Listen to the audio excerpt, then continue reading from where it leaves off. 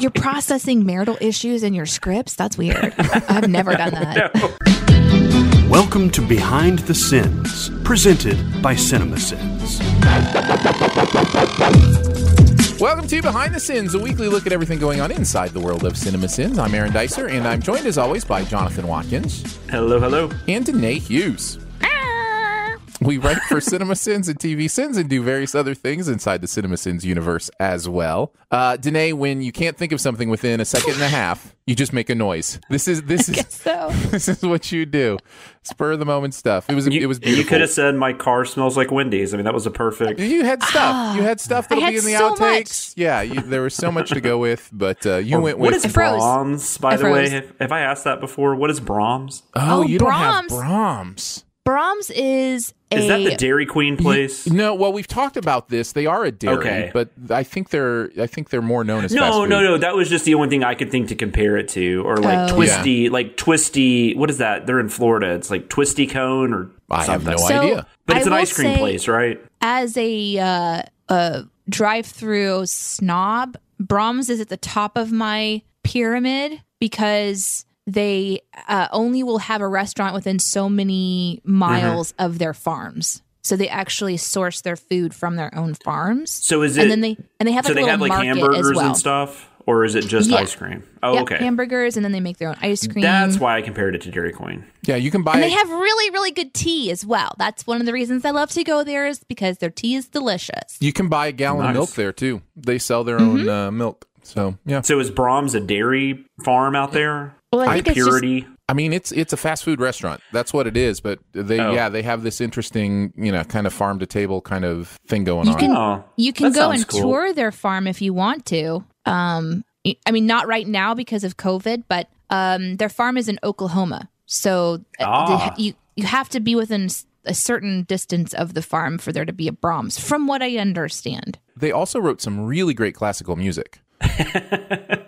So I don't know if you knew that, but Danae's eye roll was classic. Too bad you couldn't see that, everybody. Yeah. I do want you to know, because we have to start our show, and I realize that, but we have started our show, so you're good. I love fast food so much that I literally just want to talk about Brahms history right now. I like fast food too, but we don't have anything like cool. Like, we just have the usual stuff. Oh, we have Culver's. I don't know if you guys have those. Those are Midwest. Those are like Wisconsin. Yeah, they're now. We have Culver's as well. The thing you have that we don't have that I found interesting, if a little bit basic, is that place that has all the different shake flavors. And also has like fair food kind of stuff, like corn dogs and burgers and. You're talking about Cookout? Yeah, Cookout. I'd never seen those till I was in Nashville. Those are, I can't remember where those originated. It wasn't here. It might have been Kentucky. Yeah. I don't know, but we just got those in the last 10 years. Yeah, those are pretty tasty. Yeah, that's not bad. The shakes are amazing. The malts or whatever you call them, because they have like 87 flavors. Yeah. Yeah, there's a lot of choices. Also, the thing I like about that place, though, is that's the only place I know where sides are like corn dogs and stuff. So you can get like a hamburger, and then with your platter, you can get for your sides, you can get like a corn dog and nuggets. So you can have like a hamburger, corn dog, and nuggets as and your meal. Shake. Yeah, exactly.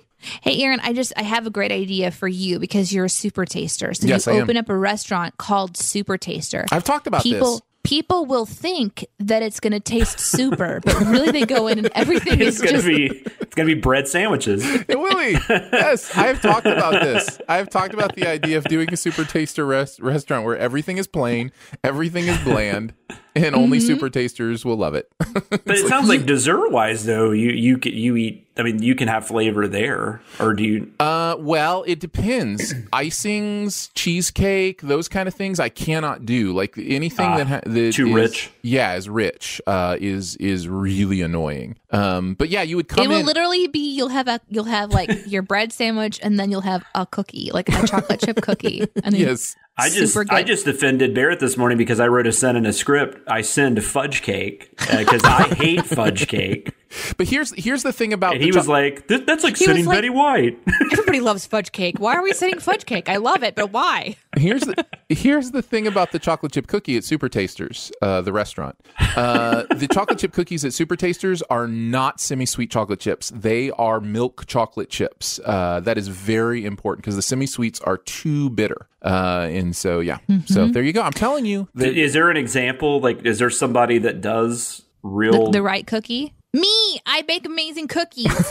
There. Danae's the answer. Because I'm assuming like Chips Ahoy is probably the semi-sweet, right? Like stuff like that. Well, It's the all thing with Chips processed. Ahoy is I just taste the processing. I don't like them either. The chemicals. I prefer my cookies like freshly made. Yep. I prefer my cookies before they're baked in raw dough form. Now, you got to be careful. I just heard somebody compare eating cookie dough to not wearing a mask and got my hackles all up. Weird. I'm not a cookie dough person, but I do not agree with that. I will say though, although I wouldn't just eat cookie dough out of the thing, I do eat cookie dough ice cream occasionally, so I get it. They're like, everybody knows that you could die from it, but they all do it, and that's why I'm not wearing a mask. How could you die from cookie dough? You can. Raw egg. The raw egg can, in some cases, kill you. It has happened. It literally has happened. Yeah, and that's true. And like cookie dough ice cream, it's not like real cookie dough. Right, like correct. It's processed. It's processed It's to where, pasteurized. Yeah. But let me be clear, the one that I'm eating is one I just made the dough myself, and it is absolutely raw egg, and I am still eating it. And there's It was a little nice doing bit of this show danger- with you. There's a little bit of danger with the uncooked flour too. Flour can have. But don't people eat raw eggs though? Isn't that like a protein drink and stuff? Yeah. Yes, it Some happens. people But do. that can kill you. Like if It- you're it trying to do can- the Rocky it's thing. very rare. Your initial response was the best, Danae. Just perfect. We should actually get into a show. This may be the longest intro we've ever done. But Sorry about that, everybody. No, congratulations. Let's enjoy our fast food We're a opinions. day early, so I guess we think we can take all day. So that's We- we're gonna we go. had a- We're gonna record till tomorrow. We had a special episode last week, and so now we have so much to say this week. Well, you're not wrong, because before we get into this inside scoop, we do have a couple things that we missed last week that people have said they want to hear our Yeah. opinions on. Yeah, I totally watch these videos. Go on. So what we're going to do, specifically Onward and Phineas and Ferb were the ones that fans really wanted to hear our thoughts on. So we are going to talk about those from last week. Okay, let's go ahead and do that within this inside scoop. What's he building in there? Pay no attention to that man behind the curtain. This is a true story. We're going to take a look at the videos from the week and a couple from last week, the process of sending them and how we felt about the show or movie in general. With Onward and Phineas and Ferb, we're not really going to talk about the actual Sin videos that much, but people did want to know our opinions on those things. So let's start with Onward, which I think all of us have seen. Jonathan, have you seen it? Yeah. Chris and I did a mini pod on it. Right. So we've all seen Onward. So this is one of those rare occasions where all three of us may have an opinion on the thing. I don't probably need to say much. People are pretty aware of my Pixar thoughts in general, and I think this is a great movie. But I would love to hear Danae. Real quick though, Go ahead. sorry. Do you have a Pixar movie like you would call bad? Cars 2 is Okay. right on that line for me. I'm not sure it's a bad movie, but it's not a good movie. You know what I mean?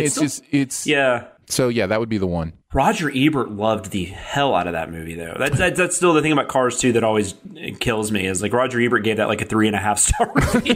It's amazing. It's amazing. I don't think he even liked Cars very much, but he loved that one for some reason. I'm sorry. I genuinely like Cars. I think Cars is a really good movie. So you like good? Well, no, Cars is fine, but you like Good Dinosaur? I actually really like Good Dinosaur. Oh, It is on another podcast I do. It is one of the classic episodes where my co-host and I argue about Good Dinosaur while Danae tries to Keep the peace? Yeah, I don't tries remember. to be the intermediator for our No, argument. I've only seen it once. My only problem with it was it felt like it was two movies that were fighting against each other, I think that's and fair. that was the part of it I didn't like. But it's harmless. I mean, I don't have a strong opinion about it. But you were asking Danae her opinion. I'm sorry I interrupted. Yeah, what are your thoughts on Onward, Danae? I watched it so that I didn't get spoiled on it because it is one that I was really interested in, especially since I was seeing a lot of D&D references. And I actually started watching this at a friend's house. I don't know if I can say that it was your house, Aaron, because then that will indicate that we actually broke social distancing.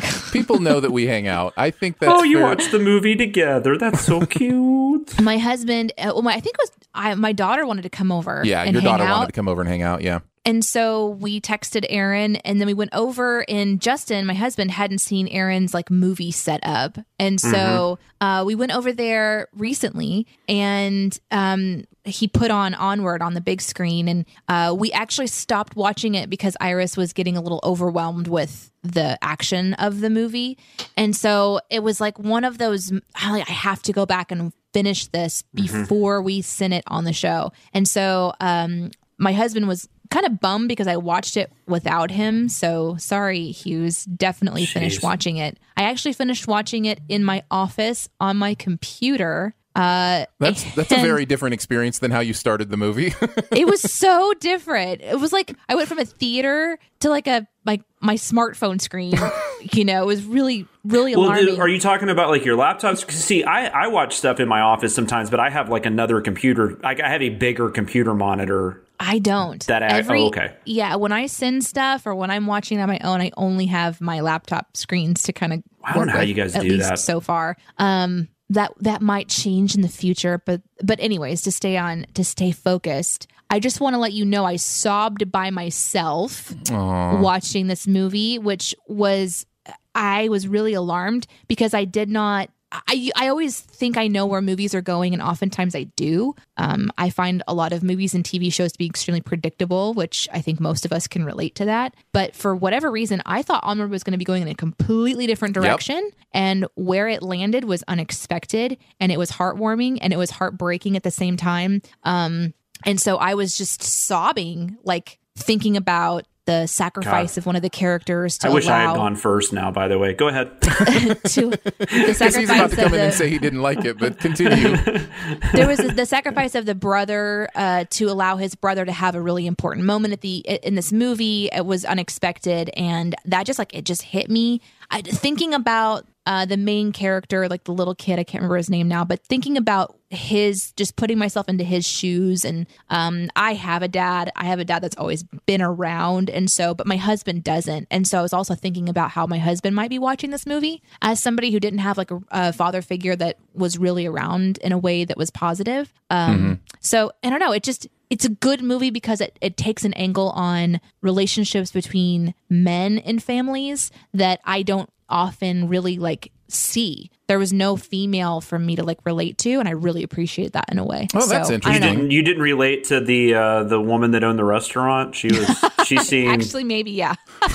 what was she? She was Griffin. She was Manticore. Manticore. Yeah, that's right. Octavia Spencer voicing the Manticore. Well, I was curious too, Danae. This seemed like maybe it'd be something because it's not like a straight like D&D movie or anything. But isn't the brother the Chris Pratt? He's into like role playing, he's older into brother. Bar. Yeah, but it's role playing based on the actual creatures because they exist in this world, right? Yeah. So and the references to that, like, I guess to just talk about the actual kind of plot points of the movie that I really did enjoy, that was certainly one of them. Like just the adoration of this van and how that kind of plays out in the end. And I don't know, it's just for me, I had fun because it was an adventure. This is like a straight up adventure one. I know that there's parts of it that people are annoyed by, but that's just true for any movie. For me, I had a good time watching this one, although if you start to think about it, there's ways that it falls apart, but I can't deny that this one really touched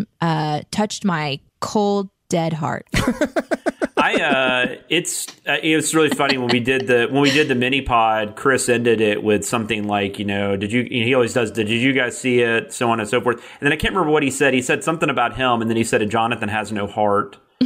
So that was really funny. But no, I don't feel strongly about this movie. I just didn't like it. I never got on board with it, and it didn't move me in any way. So I mean, I don't really have anything to say about it other than I just didn't like it. No, you're good. Sometimes that I happens. didn't like the characters. No, don't feel bad. And I don't feel bad. I'm just saying I don't really have anything like. it didn't annoy me. It didn't move me. It didn't move me in any way whatsoever. That reminds me. But it wasn't like something like Bloodshot. I mean, it wasn't like that kind of level. Right. Oh, I thought you were saying it wasn't like Bloodshot, one you love and adore. No. so Those much. just came out right around the same time. So, in fact, this Onward is unfortunately going to probably be the lowest grossing Pixar film ever, just because it came out the week before everything shut down. For real. I was told to read the book The Notebook when it came out, before it was turned into a movie, and it was a group of women that were like, you have to read this. It's just so amazing. And so I was like, I don't really want to read this. And they're like, no, it's going to make you cry and get emotional. I was like, I don't have any.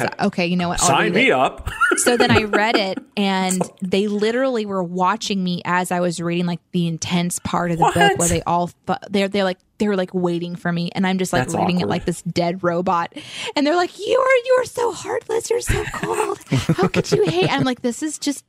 So anyways, you're talking about Onward, like I didn't feel anything. I'm like, dude, I understand that. Oh, I feel that. What was weird to me, though, and I remember talking about this on the podcast, was that luckily I've been the luxury of having two father figures in my life. They both passed away though before I saw this movie. And so the dead dad card usually gets me. So I was really shocked it didn't get me.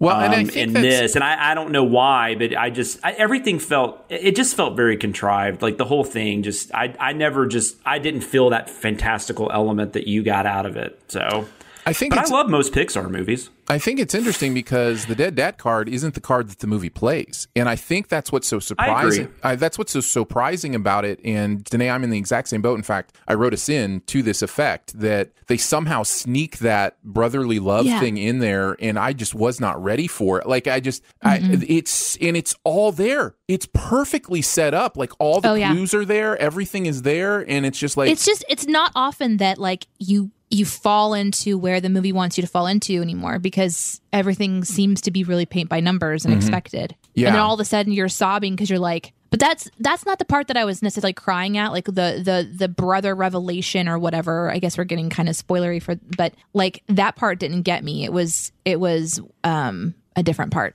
I agree with you, Aaron, because by the end, like you're saying, the dad doesn't even really, I mean, I guess he helps them get to where they get. He's almost a MacGuffin in some ways. Exactly. What I was saying was that if any movie has anything going on about a dead father, like I'm automatically like, and in this one, I just for whatever reason wasn't, and maybe that's why. And then the brother thing, I don't have a brother, so I mean, and I get along with my sisters, so I guess, and I do have a brother. Maybe that was part of it. I don't know. Maybe, but I have had friends though where their father died or a parent died early on, and the older one knew the parent better than the younger one. I have seen that dynamic, and it's interesting. Well, I will tell you, when Barley is telling Ian about his last experience, I guess in the hospital with his dad and how he had tubes hooked up to him, and that my wife was gone. Like she was sobbing beside me, just because it's so recent in our life of me being in that situation. And I think there's probably a combination cry there of I was there, but also how thankful and grateful I am, to be here where I am now. And so, that Onward just, it really hit home for my family in that way. But I really love the movie. I think it's funny too. I think it's a lot of fun. I think Chris Pratt and Tom Holland are obviously having a lot of fun together. And I had a good time with it. So. Hot take: Aaron loves a Pixar movie. Right, exactly. That's why I said I don't. Where is this in your ranking? Do you know off the top of your head? No, it's again, Pixar ranking is a really weird thing because it's there's 12 A+ movies that are all basically tied for first, but this is right under that. This is in the the second tier. The second tier for me. So I really liked it. That's high praise. There's only like 2 or 3. Like I don't like Cars 2, I don't like Cars 3, and I don't like Good Dinosaur. And I didn't really care for this, but I still like this quite a bit better than those 3. But I have a soft place in my heart for the ones that are, in my opinion, underrated. We talked about Monsters University. I love Monsters University is one. Brave is another one I think is underrated. I like Brave. I do like Brave. So I have a soft spot in my heart for Brave was one too, though my daughter fell in love with. That was one of her first movies to fall in love with. So I have that attachment to it. And she loves Merida. And then my wife's name is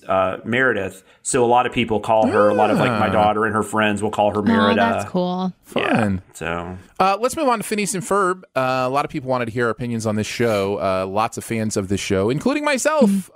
This is one of my favorites. I watched this with my boys. This show's been on a while, and I don't even know if it's still airing new episodes. I don't think it is, actually. I think it's been done for a minute. I could be wrong. But it definitely hit that sweet spot of parenting for me, where it was one that my boys and I could watch together and have a great time with. And so, yeah, I'm a huge fan of this show. And a lot of what I love about the show is right there from the beginning. Like, this show kind of knew what it was straight away. So that's kind of fun, too. What are you guys' experience with...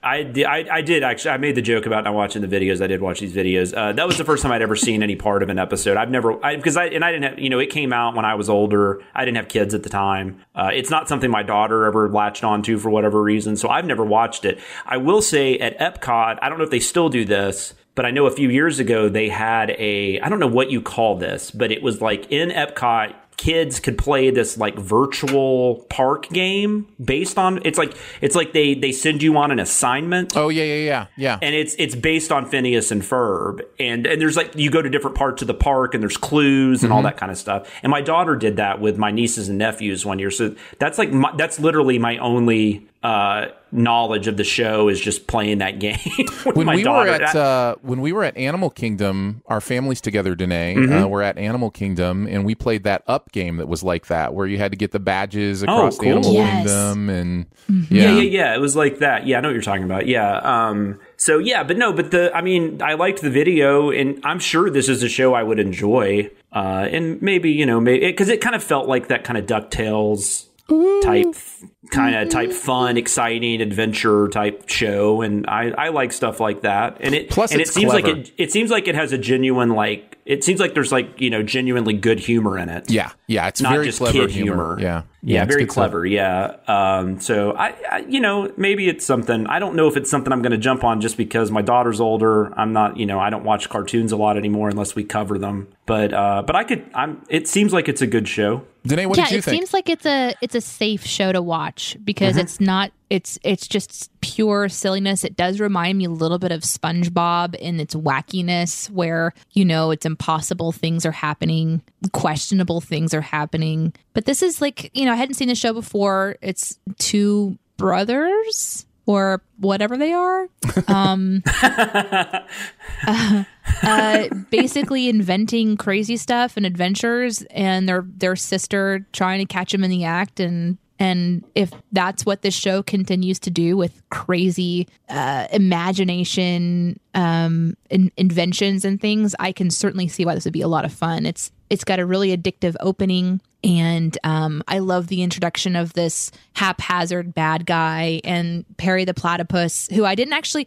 Aaron was the one who introduced me to Perry the Platypus. I didn't even know who that was, but when we first started working together in radio, I remember I used to go like this, and you'd say, "What are you doing, Perry the Platypus?" And I'm like, "What are you talking about? I'm just growling." That should be your Christmas album. That's right. That would be even better, because that would be people like platypus. I don't know how platypuses sound. I love platypus. I've always had a special, and this is no joke, I've always had a special place in my heart for the platypus. There was a time in my life where my mother actually hand sewed me a platypus out of socks and like a cutout part of a spray can and put like little eyes on it, because there were no platypus stuffed animals around anywhere. So she made one for me, and I loved that stupid thing. Which is why you can hear your hate in the video of the fact that they're not able to be legal pets. They're not legal. Sucks. They're so cute. They're little bills and their little webbed feet, but then they're not really ducks. They're these like weasel things, these little otters. They're just like this strange combination. It's like God put a couple things in a blender and it was like, here you go, and there's the platypus. It's so cute. Yeah, that's the joke, right? Like, it's there's like some old joke about Is that the joke? I don't know. I don't. I've heard like variations on like, how do you explain the platypus? Like, if you don't believe there's a god, I don't know. I can't remember. Maybe it's my spirit animal because it can't be defined much. That's like weird. myself. I guess there really haven't ever been stuffed animals. Maybe they did once this show came out. But for sure. I'm a platypus at heart, I feel. So anyways, seeing the that's show... your spirit animal. Yeah, it's my spirit animal. So seeing the show for the first time was interesting because I had that flashback to Aaron telling me about Perry the platypus. So I was like, oh, this is the show. I had never watched it before. I thought it was really cute and a lot of fun, but my favorite thing about this whole experience was that on Archer, when we released Archer El Sequestro however long ago, I went into the comment section and this guy, this person named Lost Legend said, please do everything wrong with Phineas and Ferb. And I responded, okay, because I knew it was coming. And then they respond, what? I should have said Gravity Falls. Please do Gravity Falls. And I said, shh, you can only use your power once. And then Lost Legend's like, no. And so then another person pops on named Nua Luna says, okay, well then I'll use my power. Please do Gravity Falls. I did watch Gravity Falls recently though, all the way through. It's only like 3 seasons. It's not very many episodes. It's on Disney Plus because so many people had recommended that to me. And they said, being like a horror fan and that kind of thing, because it's not like a horror show, it's a kid's show, but it pays homages to like creature features and stuff like that. It's great. Well, that's awesome. I hope we do get to do it at some point. We've mentioned it a few times. Wanted it to happen, but it was really funny to me because I don't know. I'm not supposed to go in the comments and be like, okay, but I didn't think that it would be taken seriously. But then it's fun because now all this time later, here it is, and so I just like to imagine that there's this like one person in the comments out there in the world. It's like, wow. I've quit liking stuff under the TV Sins Twitter account. I've stopped liking stuff when people recommend like stuff for us to do, because then they'll be like, oh, he liked it, so they must be doing it. No, I like your suggestion. It's Twitter. I don't know. I had a good time with this one. I don't know, like story arc wise, if like where it goes as far as character development, but it has a lot of potential. Nowhere. Well, and Aaron's probably got a ranking of his episodes from best. That's right. I have all my. So we could just go through there. Right. I will say I did. At one point in time, start to take pictures of what I was sinning because their yard is impossibly confusing. And Aaron did a great sin about like the driveway and having to parallel park in your own driveway. That the overhead shot of the yard and the driveway and like where the car is and where people are going in and out of the backyard, and then the trees placement in a couple of scenes, it all kind of just moves around. And I really thought about like going at them. But then as the show itself was so ridiculous with like this roller coaster that goes to space and these kids that should all be dead, I realized that you can't really get nitpicky with that stuff because it's like continuity wise, it's sort of just like par for the course for the show. So, but yeah, it was interesting. It was really interesting to send. I had a good time. The one thing that you didn't get to experience that does become a part of the Phineas and Ferb amazingness is the songs. They write some incredible songs for this show. Oh, that's cool. Through the show. I love that. And they're really, really fun. So it's fun. You bring up the music, and that's going to be in my Beyond the Sins today. I've got something really exciting to share with you guys. Are they today. are they all like 20-minute episodes though? Is that how they run? Because I just noted, I looked up it looks like the last episode, the new episode was 2015, but they did 222 episodes. Yeah. And I will over also 4 say, seasons. I'll finish this up with two things. Number one, yes, they are stepbrothers, although that the way that happened is never brought up in the series at all. It just reflects the creator's kind of life growing up. People don't have sex on cartoons. So they are stepbrothers and best friends. And then the other thing is these are the same creators. Pretty much went on to make Milo Murphy's Law, which is another really fun cartoon that has. I don't know that I've heard of that. Yeah, a lot of people hadn't. It's way under the radar. Is that Disney as well, or is that? I believe different? so. Yeah. Check that out. I believe so. So yeah, Milo Murphy's Law is a lot of fun as well, but a lot of people haven't heard of that one, so I thought I'd mention that too. Cool. Well, that's from last week. Now we get to get on to this week. We're an hour 3 in. hours in. We're just making up for the fact that it was just barely an hour show last week. Well, and when are we going to talk about the feedback from that episode? It was so fun. So do we take a quick another 20 minutes and I can read all the tweets? Why aren't we talking about Angel Has Fallen? Well, is there one that's really jumping out at you? They're like, I really love this feedback and need it to be publicly heard. You're asking me to rank. I'm just asking you if there's something at the top of your head like this can't be, I know we don't want to spend 30 minutes talking about feedback, but if you've got a couple that are just I can do it. Yeah, go for it. I can do it. Because last week was like our best, not our best of, but like our recap, our year kind of recap. and I just asked for just general like thoughts on Twitter last week, and it was so cool because most people's responses were really similar, and so that's just what I'll highlight is the similarities between. Well, why don't we? I thought you were talking about feedback from the Phineas and Ferb and Onward videos. No. This is perfect for the comment section. We'll just save this for the comment section, and you can. But read I already all that have stuff. a comment for something else. Well, okay, then fine. you can. I'll do them all. You can I'll do them both. all. Since when do you limit yourself by the rules of this I'll do show? it live. Fuck it. All right, let's get into Brooklyn Nine-Nine from TV Sins this past week. The Box was the episode we did since we've already done the pilot. This was a Dicer Watkins script. Jonathan and I wrote on this, and this may be the best episode of Brooklyn Nine-Nine. Like, this is up there. Great episode of this show. It's so good. Why? Tell me why, because I didn't understand like why it would be the greatest episode.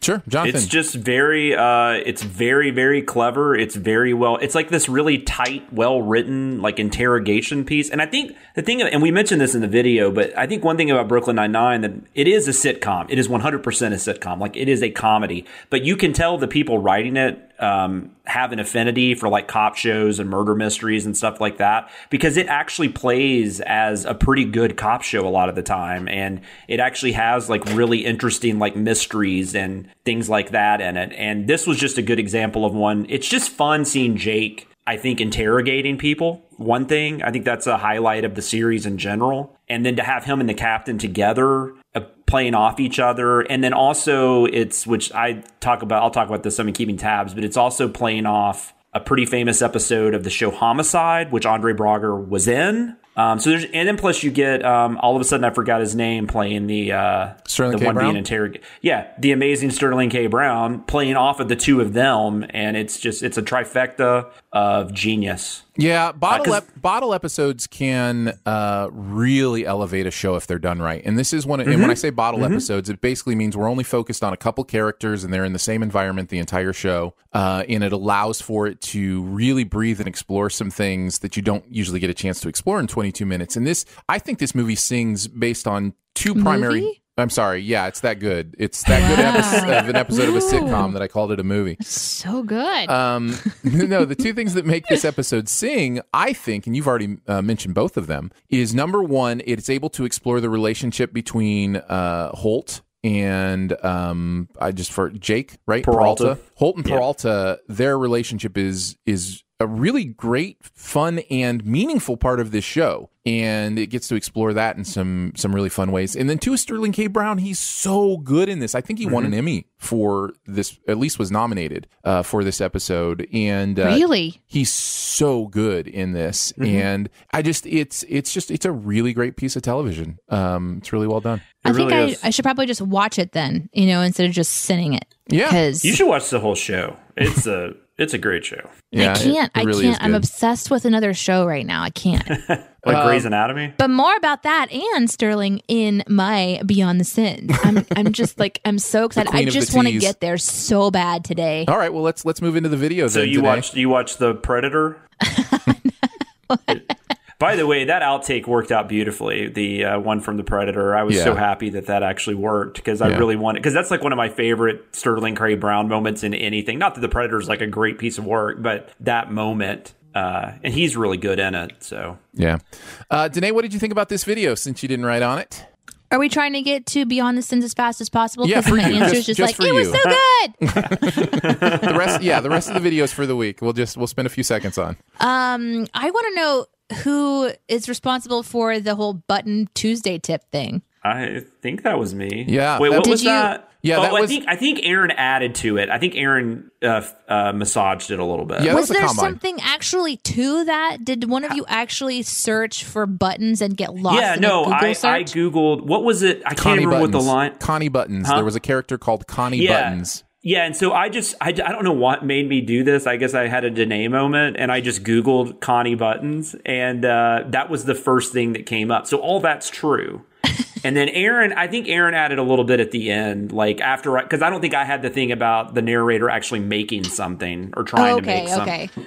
It super did. It was like, this is one that I feel like I would super write, where it's like, I just lost 12 hours to this, search. It reminds me of that. It had that vibe to it. So of course I really loved that one. And I want to know all about your Tuesday tips for buttons. So it was just the way Brogger said Connie Buttons. It's such a funny moment, and it just stood out to me. And so I was like, I'm going to Google Connie Buttons. I think it's Brower, isn't it? Is it Brower or Brower? Yeah, I'm sorry. No, I was just making sure.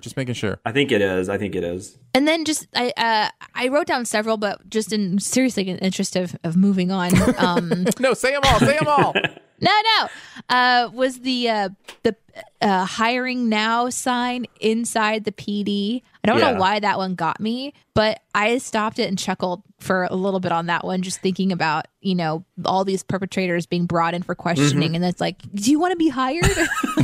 Well, and I bet places do that regularly. I just thought it was odd. Well, yeah, like in a Subway. The idea of it, yeah. You go in for a sandwich, you're like, you know what, I do need a job. That's how I got my first job at Taco Bell. I was literally ordering a taco, and the person that was taking my order was like, you've got a really great personality. And I was like, thanks. And then he's like, we're hiring. Oh, really? Sure, I'll apply. And then I got the job.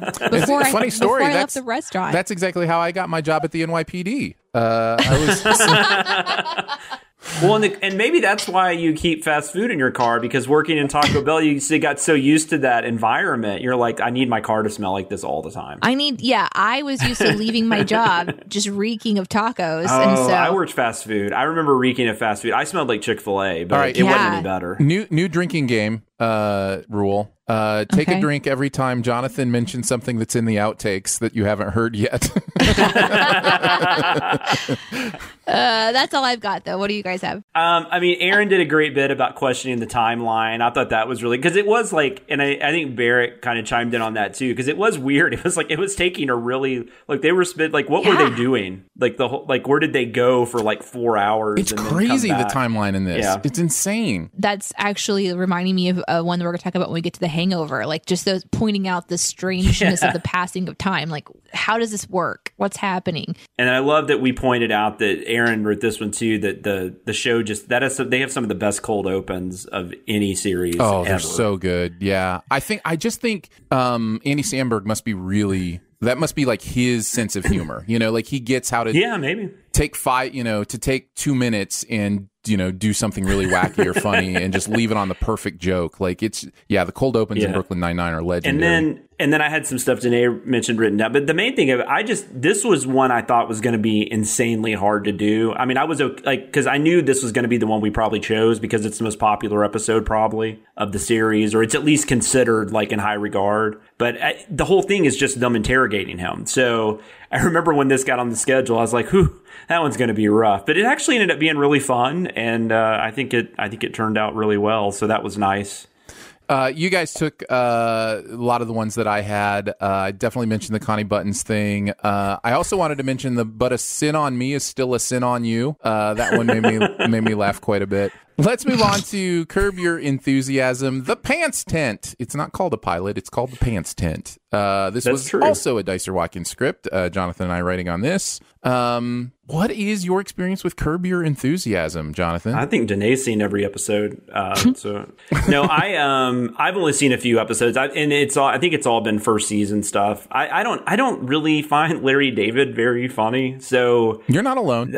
I don't dislike him or anything. Like, and he's been on SNL and stuff, and he's had his moments, but I don't know. I never could get into the show. I'm sure it gets like amazing because you've got a lot of talented people behind it. And I love Cheryl Hines. I watched her on Suburgatory for however long that show was on. So, I mean, I love her. And I like Jeff Garlin, and I do not like Richard Lewis. I'm just going to be honest about that. I don't find Richard Lewis funny. But I don't know. It's okay. I don't have much experience with it though. But this was a lot of fun to play around with. I was just shocked at how bad it looked. Yeah. Danae, do you have any experience with this? No. Yeah. Does the video make you want to have any experience with this? It just says Danae. Like, it just says Danae show. Yeah, this is a Danae show down the line, man. God, some old guy bitching about a lot of stuff. I mean, that seems right up your alley. Yeah.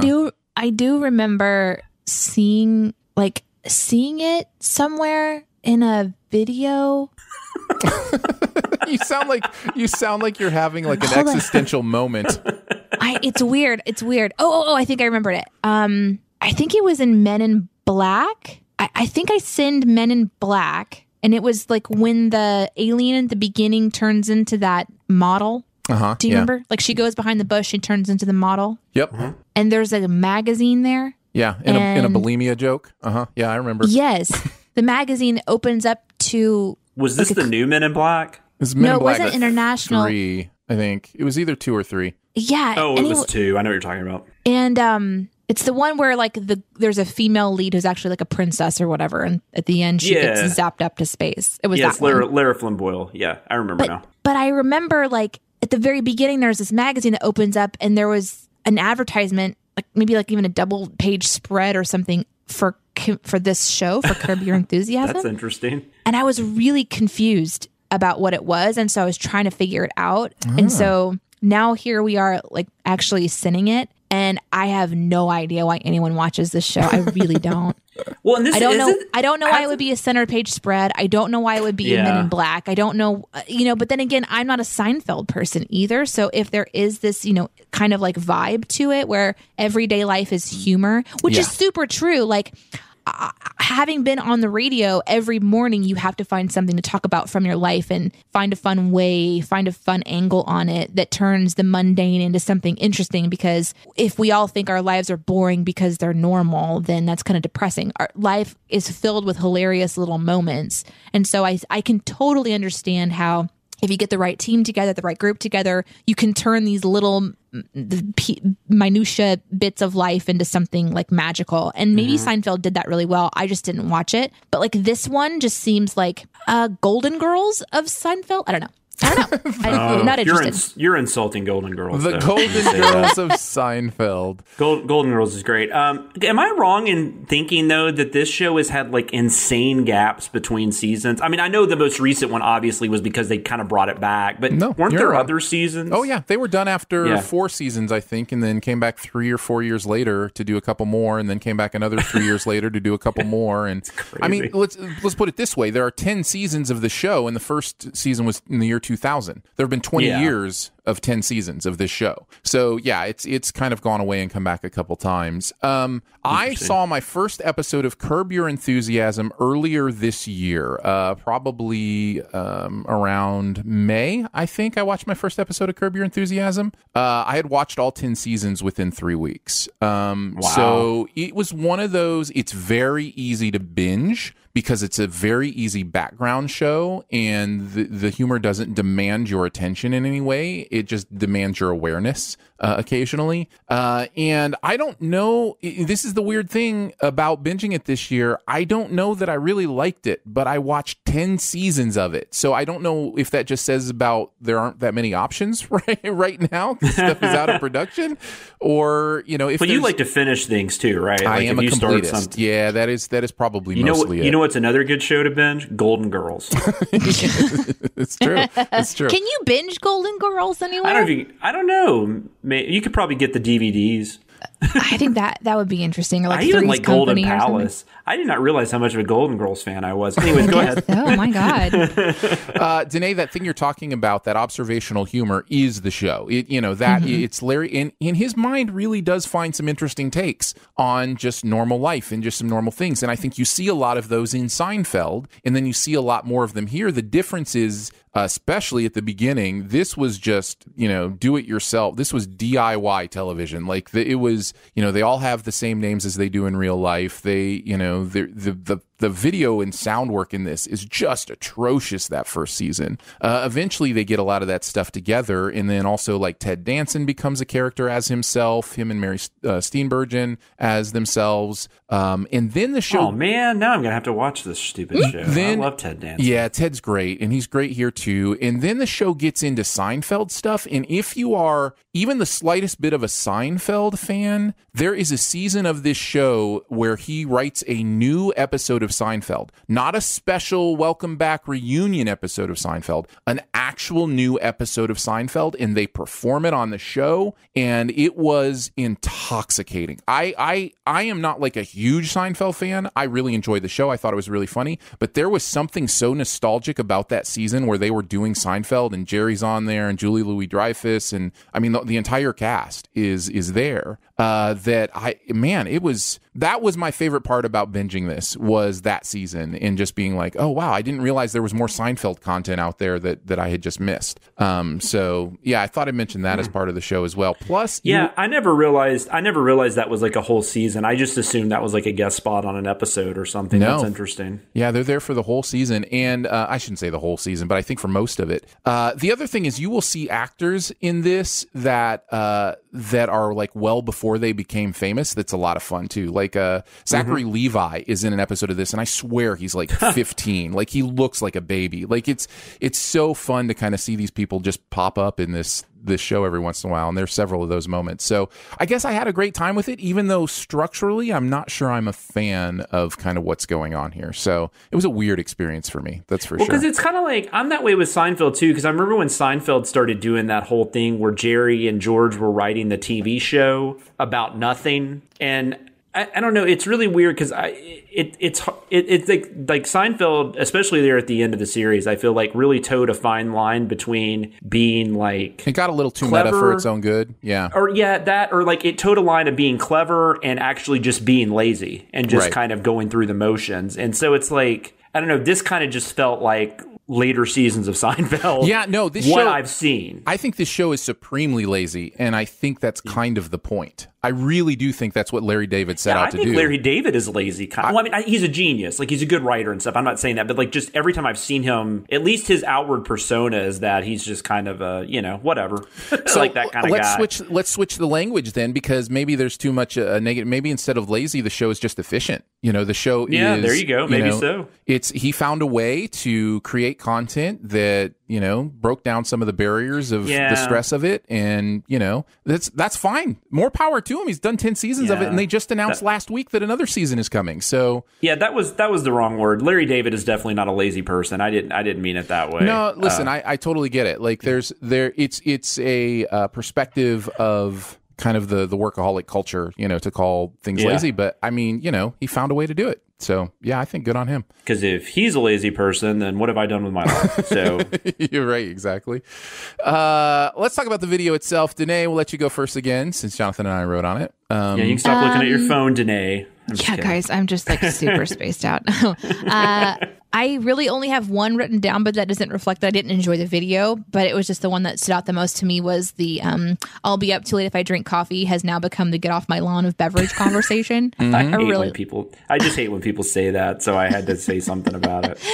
My mother says that all the time, but she says it about tea, not even about coffee, which the caffeine content in tea is much smaller. So my wife, almost every night, it'll be about 8 o'clock, and she'll be like, "Should I have another cup of coffee? Should I?" I mean, she's like asking me, and I'm like, I don't care. Like, I mean, drink it or don't drink it. Do we have to have this conversation every night? You're processing marital issues in your scripts? That's weird. I've never done that.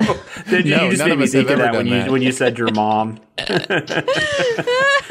Guys, I gotta tell you, the last couple nights, we're gonna go way into old guy territory here. The last couple nights, I have had restless leg syndrome, and it's like been hard to get to sleep. Mm-hmm. Like, my leg just wants to kick. I'm like, why do you want to kick, leg? Like, what's the deal? We're going to sleep now. Why do you want to do this thing? And so because I couldn't go to sleep, I Googled, restless leg syndrome, solutions, that kind of thing. And the article I found basically said, "Oh, this means you're getting old. Just deal with it."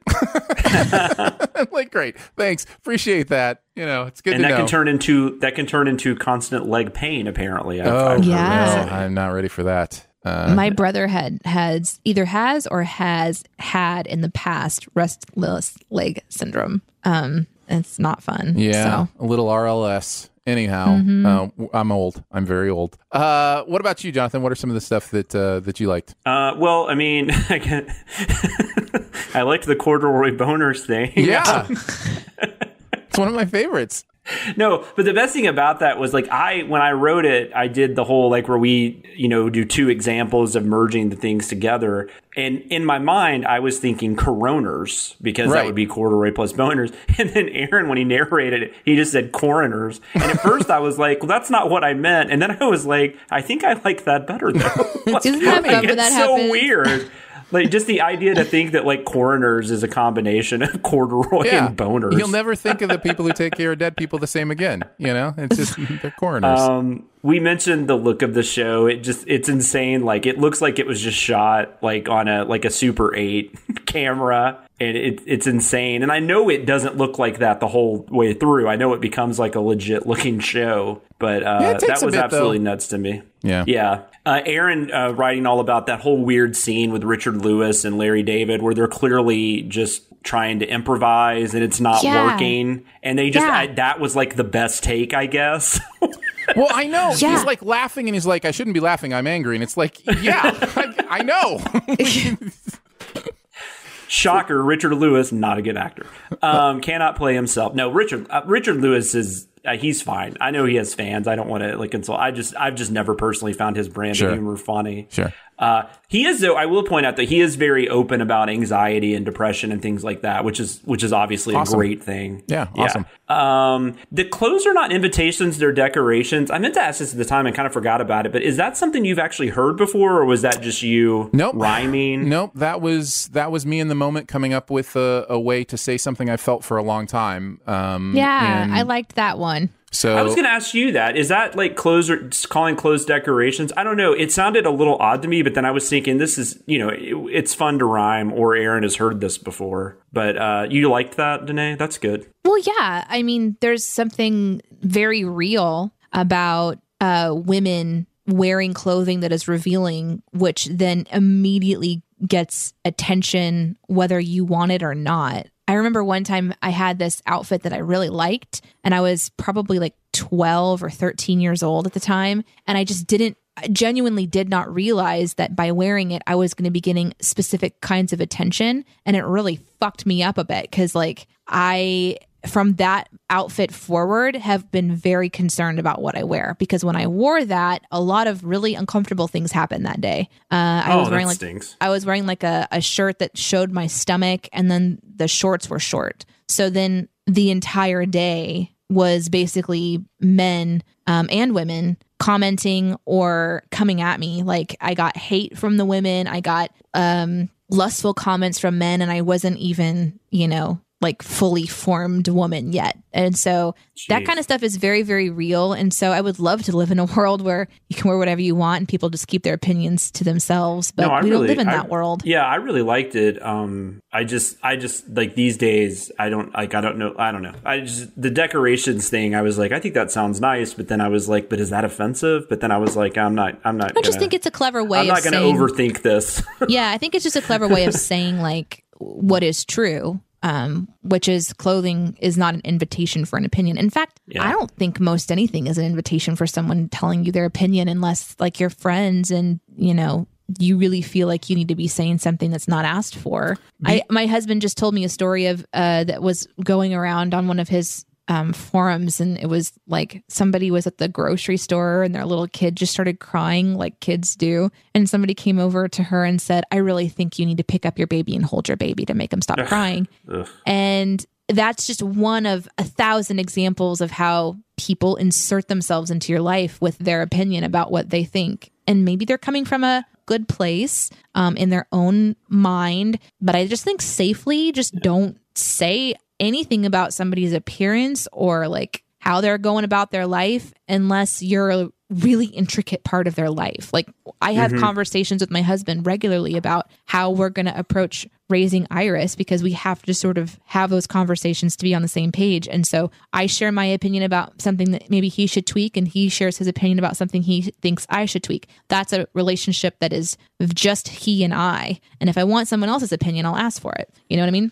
So I'm going to go. Same for clothes. I was going to say, Can I say something really quick though that's really interesting that kind of relates to that? I'm sorry. I'm actually curious if this has ever happened to you, Aaron. I'm also curious if this has ever happened to your husband. But I've discovered, and it's come more to my attention recently, I just kind of started thinking back since my daughter's been a baby, that like when I'm alone with her or her and her friend and we're like at the pool or something like that, there's this certain group of like moms that like, I swear to God, when they see a father that is by himself with the kids, I don't know if this is daughter specific because I don't have a son, they feel the need to like chime in or they feel the weird need to like, maybe they need to help you. Mm-hmm. No, that's a very gender-based normal thing. That is, yeah, I've noticed that a lot at the pool because like just a couple weeks ago, my daughter had a friend over. We went to the pool. There was like one other family there, and they were jumping in the pool. And my daughter's friend jumped a little too close to the edge. Nothing happened, and I noticed it. I was about to say something to her, and then this other mom that was there was like,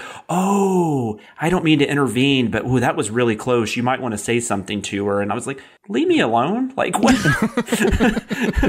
Like, give me a second. I don't know. I just thought that was interesting. And then I was talking to my wife about it. And then I just started thinking back. And I'm like, this has happened several times to me. And it's always when I'm alone with my kid. Yeah. I think that's a really interesting observation. I don't think there's a coincidence there. Yeah. I started noticing more and more in the last, I don't know, I think since Sif Pop, whenever I was starting to think critically about what we were watching. And maybe Aaron and I had a conversation even about it on our show at some point in time, how media portrays men as parents as idiots. Like they don't know how to do diapers and they need help doing everything, like they need help. And they need someone to comment how good of a job that they're doing. Like Justin has that happen with Iris. He takes her on walks all the time. And he's said that he's gotten comments even at the grocery store, like, "Oh, you have your hands full there." The comments I get when I'm with Iris is things like, is it hard to, juggle everything you're doing as a mom? I've had that comment before, and he doesn't get that one. He gets the other. So it's just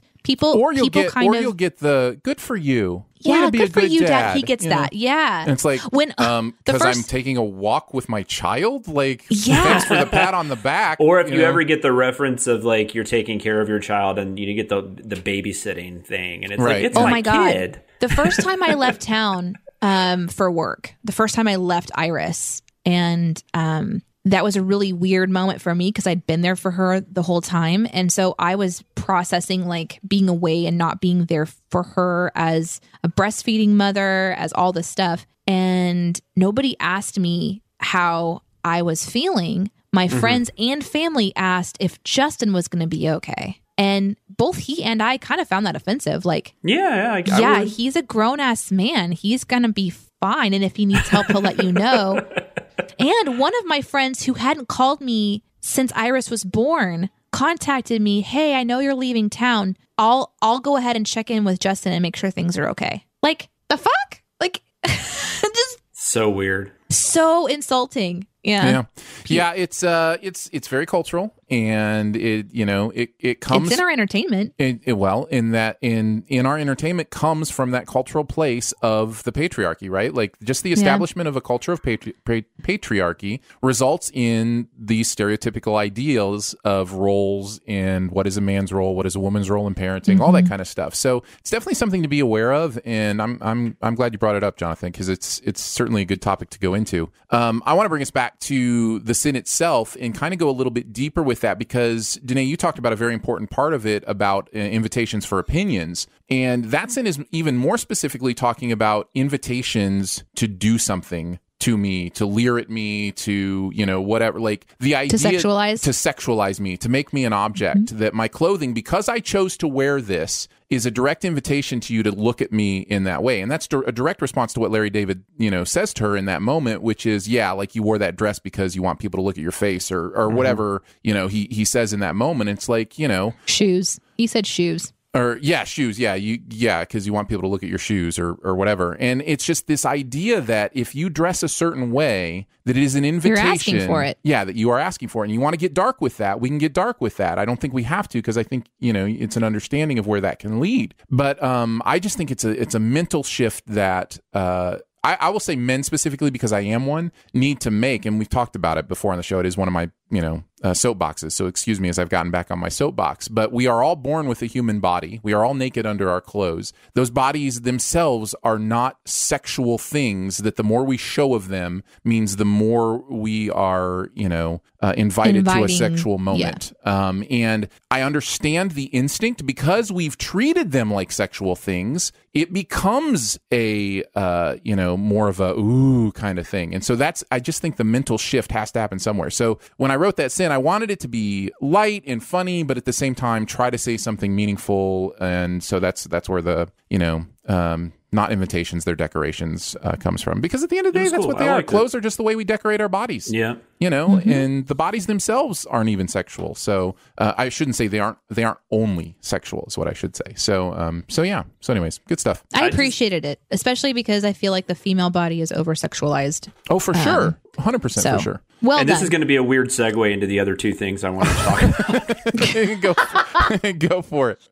I wanted to talk about the why would you be honest with your partner sin, because that was really funny because Aaron wrote that one. And I wrote one that was along the lines of, like, why would he have to tell her that? It has nothing to do with my personal beliefs. I'm just saying in that situation, like, he was making such a big deal about it. I'm like, you, and he comes up with this insanely elaborate lie. And it's like, why would you just say you, like, I don't know. There were so many things you could come up with if you weren't going to be honest, was my thinking. And so I had this whole thing about him lying. And then Aaron, of course, had just be honest. I'm like, yeah, that's probably the better thing to say. No, honestly, Jonathan, I think both sins are sins the narrator would do at one point or another. Sure. Absolutely. Yeah. That would have been fine either way. It was That's just funny, so though, that one of us was like, be honest, and the other one was like, lie your ass off. But, and then Hide your also truth. when he said Sophia Loren, and Aaron read this perfectly because I wasn't sure if it was going to come across right, but when he said Sophia Loren was once a source, that sin is immediately what I thought. I was like, what do you mean she was once a source? Like, this was 2000. I mean, 2020, she's a beautiful woman, Yeah. So I just thought that was funny. Yeah, no, I really like that one too. I had that one noted as well. Yeah. The only things you haven't mentioned, I love the shout out to the Moons Over My Hammy. It's one of my favorite sandwiches, one of my favorite restaurant sandwiches, because you're absolutely right about that fish frenzy thing. It seemed like way too silly a title for a fancy restaurant like that. For real. And then I had to mention Chekhov's erection is sure to pop up again later, just because it's a lot of fun to write stuff like that. So yeah, I had that written down too. Yeah, that was a good one. All right, let's move on to music video sins. Let's talk about trolls or not. I really don't care. If you guys have something to say, feel free. But I apparently didn't write any notes, and I thought I did, but maybe I didn't save it or something. But I mean, I can talk about the video itself. Yeah. Like the sins video. But I almost feel like talking about this song is like doing the exact thing the song wants you to do. Like it's just like it's obviously trying to make you feel awful about the youth of America.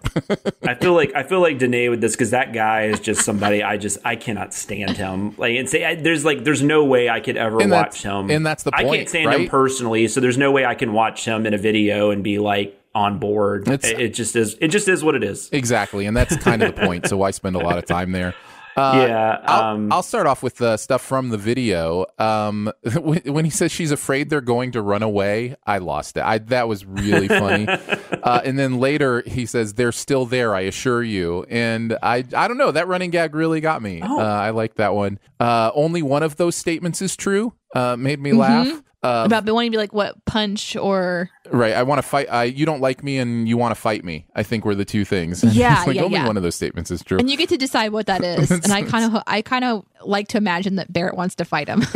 But likes him. He likes him a lot. He just wants to fight him. That's what you want to imagine. It's a little more difficult to justify, but we'll go there. Viruses love buttholes. Made me laugh for sure. Right, from what I hear. From what I hear. And then you're wearing 3 shirts and a jacket, so of course you're hot or whatever. I thought that was good too. Lots of great stuff in here. What did you guys have? The only thing other than the stuff you mentioned, I remember was just the narrator trying to figure out how much coverage the pasties were being used for. Right? Yeah. How much of it was nipple? Yeah. I just thought that was humorous. I mean, if you've done any research, there are a lot of different shapes and sizes. I just want to say, it's the areola. Okay, so I know it's one of the things you guys have said you like is when I explain women things. So The colored part. Anyway, I'm kidding. I'm not going to go. I know. God bless Nikki, though, man. She's always you never know what's going to happen when she's in a video. So it's she's fun. super confident. I love. Yes. That's something that I think that's interesting about these personalities that you see in these music videos, and obviously a lot of it's like a persona. Even Beyonce has talked about it. She kind of had that Sasha Fierce thing where she's like, you have to kind of like step into an alternate version of yourself where you're just confident enough to put your entire body and talent out there. In what conversation did we just have about? I think Halsey is someone that's also very confident. In what she doesn't. And we just had that conversation about the human body and about that, it doesn't have to be sexualized just because it's showing. So, I think there's room to be consistent in viewing this video and thinking of it in a certain way. So, yeah. Which is one of the reasons I love some of the sins, because it really just takes it out of you being in this moment where like maybe it's hard for you not to feel sexual vibes off of a mostly naked woman in a pool who's twerking. And I understand that might be difficult for you, but then you read these sins or you hear the sins and you're like pulled out of it and you're having a good time. Like the one that's like, sure, it may look sexy now, but think about how this room smells after hours of shooting. I was like, oh my God. Barrett clearly had fun with this. The social distancing thing was interesting too, because those were obviously funny jokes, but then I was thinking this was probably shot a while ago, but then he's wearing a mask at one point. But that's kind of a thing though. Yeah, Masks, well, that's true. So maybe it has nothing to do with Corona, but it was just interesting, I'm like, when was this shot? Yeah, that's an interesting question to ask. And how many forms had to be signed if it was during the Rona? The only other thing that I have was that you guys got to see the very first time that Behind the Sins has our very own commercial promo on a channel. Yeah. Oh, that's right. Yeah. Our voices as a trio are like now officially out there into the world. And so it's kind of an exciting, I don't know, it's just kind of an exciting thing to do. And our animated people, our animated looks. My first time specifically to be introduced as a voice on the channel was at the Trolls video. So that's great. Wonderful. It's perfect. I'd also like to take this opportunity to once again apologize to anybody who sees that cartoon of me and then sees me in real life and realizes how much I do not look that cut. So yeah, that's the thing. Like I always just look like the same, like little pudgy dude. Like I never I don't get the enhanced muscles or anything. Yeah, which Aaron, is fine. you got swole. Yeah, I got some pecs. But, by the way, I tweeted this out. Did you see that tweet going around with, I retweeted it, made a joke, but with, I can't even think of her name from the Star Wars, The Force Awakens and stuff, but she had that sign and it said, someone masturbates to you, or you're someone that someone masturbates to, which I thought was really funny. And then I retweeted out something like, I'm going to disappoint more people than my wife. Great. Or something like that. Like I was just being silly. I think the quote was, if you have any level of visibility or popularity or something at all, someone has masturbated to you. Yes, that was what it was. And that's just such a wonderful thing to think about. So let's take a second. Let's all let's just move on. Well, I'm just if you've done that to me, I'm sorry. I don't know what else to say. Thank you. Hey, don't be sorry. It's weird. Hey, I'm not making an email about this one. No, I don't want to know. For so many reasons, I don't want to know. But I don't know. I thought it was a very fascinating tweet because it's probably very true. So let's move on, shall we, to Cinema Sins. We'll start with The Call of the Wild. This was a Scott Scher script, Jeremy and Barrett writing on this. I thought this movie was just okay. I didn't hate it. I didn't love it. What about you, Jonathan? Did you get a chance to see it? I know Chris didn't want to, and I didn't really care to, so we didn't do a mini. I think there was other stuff coming out that week too, so we didn't do a mini pod. My daughter didn't really have any interest. So I was like, I'm good. Danae, I know I specifically told you not to watch this movie because of the animal abuse in it. And if I had realized there was going to be some in the video, I would have warned you. And I'm sorry. I didn't watch it till today, and so I didn't know. I didn't get a warning that there was a shark in the Trolls video. And I didn't get a warning that there's animal abuse. It's not a real dog, though. I will say, right? It's all kind of CG. beside the point. It's not a real shark either. But I wouldn't want to watch the animal abuse either. I'm just saying the only thing I could think of that situation was, it's CG. Yeah. But no, it didn't look interesting to me at all. And I read the book when I was a kid. I don't remember the book at all. I don't remember much about it, but I did read it because it's Jack London, right? Mm-hmm. Yeah. Which is one of the And, sins I liked, was like pointing out that he wrote the same book twice. Yeah, There was somebody that in was the comments great. somebody in the comments was like, well, actually, the one is about a wolf becoming domesticated and the other is about a dog becoming undomesticated. Well, hey, look, the It's Jack Londoners. Yes, okay, so he wrote the reverse book, but it's the same thing. But I had no interest in seeing it, and it wasn't one I felt like I had to watch before I watched the video. So Yeah. you can take a drink on me this week, I guess. But and Harrison Ford, I don't know. I don't get really excited about Harrison Ford movies anymore either, because he hasn't done much. That's really he's pretty good in moved this. the dial. There's He something seemed like he was fine. There's something about his performance in this that I was like, oh, okay, this should be kind of the new part of his career, like kind of the embracing of my the God. grumpy old man. Did you kind of read thing. what Barrett had to say No, about I writing didn't. this one? I didn't. Okay. It's That's the exact funny. opposite. I'm sure Barrett and I are often the exact opposite opinions on things.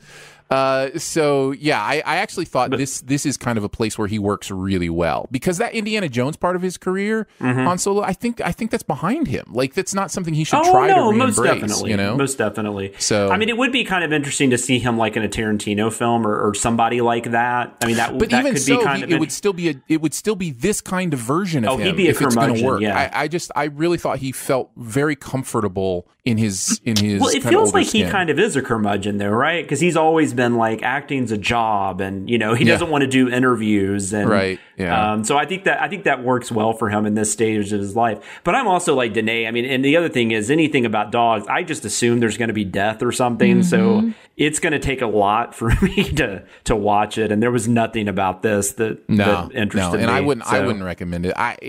It's just If I'm understanding correctly, it's about a dog that starts off as a good domesticated dog and then is stolen and sold and abused and sold and abused, and then basically eventually finds his way to an old man who doesn't narrates abuse from him. beyond the grave and then dies after an attack, but the animals sort of saved him a little bit before he died.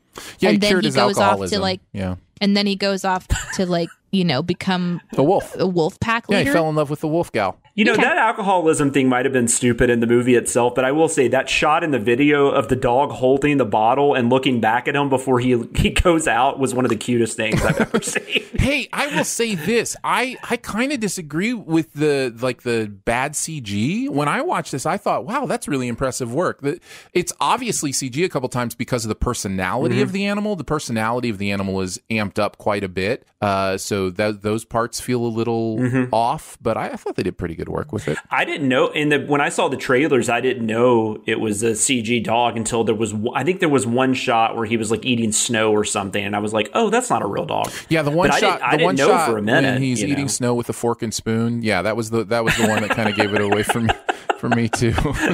Yeah, that's what it was. So here's what Barrett and Jeremy had to say. I'll start with Barrett. Barrett says, Call of the Wild was better than I thought it would be. I typically don't like animal movies because one or more of them always dies, but I guess the CGI actually mitigated that. I know some people are saying the CG wasn't all that distracting, but it was for me. Harrison Ford looked like he actually gave a shit for about 30% of the movie, which is 29.5 more than he has been giving his work for the last 10 years or so. Ooh, a little burn from Barrett. And then Jeremy says, this is an Evan Steven movie. This is what happens when you counter every good decision with a bad one. Even Stevens, right? Yeah, I think he's even Steven. Oh, what He did I might say? have written it, Evan, though. Yeah. Did I say Evan Steven? Yeah, he did. I need that to be a real person now. He can hang out with Connie Buttons. No, you're super right. He said it's an Even Steven movie. I genuinely thought that was like the director or something. Anyways, this is what happens when you counter every good decision with a bad one. Hire Harrison Ford? Great. CGI dog? Fuck. Hire the dude from Untouchables? Great. Dump him after 3 scenes? Fuck. It's not even that the movie is bad. It's just aggressively, and I believe intentionally, average. Oh, and then this is all caps. The dog cures his alcoholism by getting mad when he drinks and then burying the alcohol and sitting on it. Oh my God. This is one of the stupidest things I've seen since Mel Gibson's militia solved racism during the Revolutionary War in The Patriot. And yeah, Ford isn't trying. I can't remember the last time that he did. Maybe 41.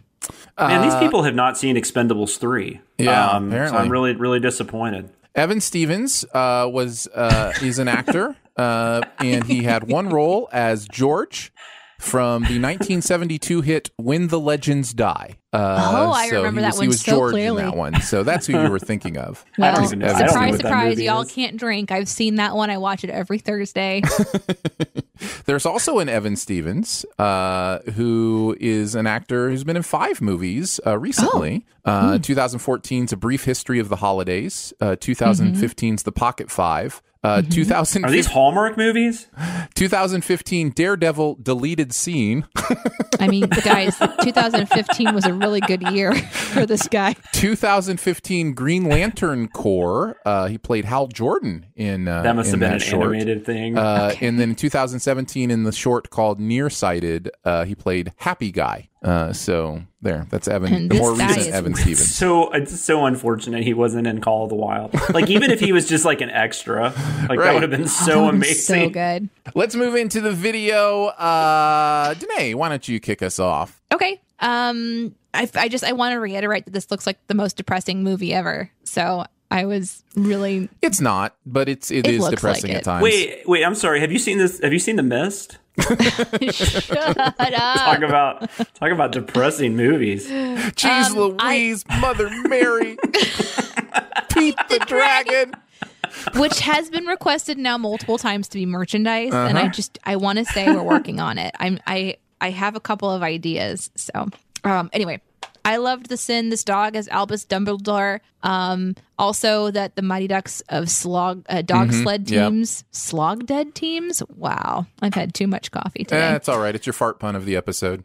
And then the Rufio dog. It was like they were, the script is constantly comparing like what the dog is to other things. Albus Dumbledore, the Mighty Ducks, Rufio, and I was really just enjoying that run-on, kind of series. And then the highlight for me was Jeremy's Scooby-Doo impression. I really enjoyed that. Yes, that was great. Oh, it was Where he amazing. Like, Raggy. It was the best. Yeah. It was the best. I loved Groceries. Shouldn't the buck stop there when they say buck stop? I thought that was a great little call. A little too Alaska when he was using the ice pick as a pointer. It's like, isn't that just a little too Alaska? I liked that. This movie is Warhorse for dogs, that running joke. The dog is helping him center the antlers, as dogs do. As dogs do. As dogs do. Made me laugh as well. Lots of good stuff. What about you, Jonathan? You guys mentioned some of this stuff. I love the "Did you not warn Buck? He speaks English, you know."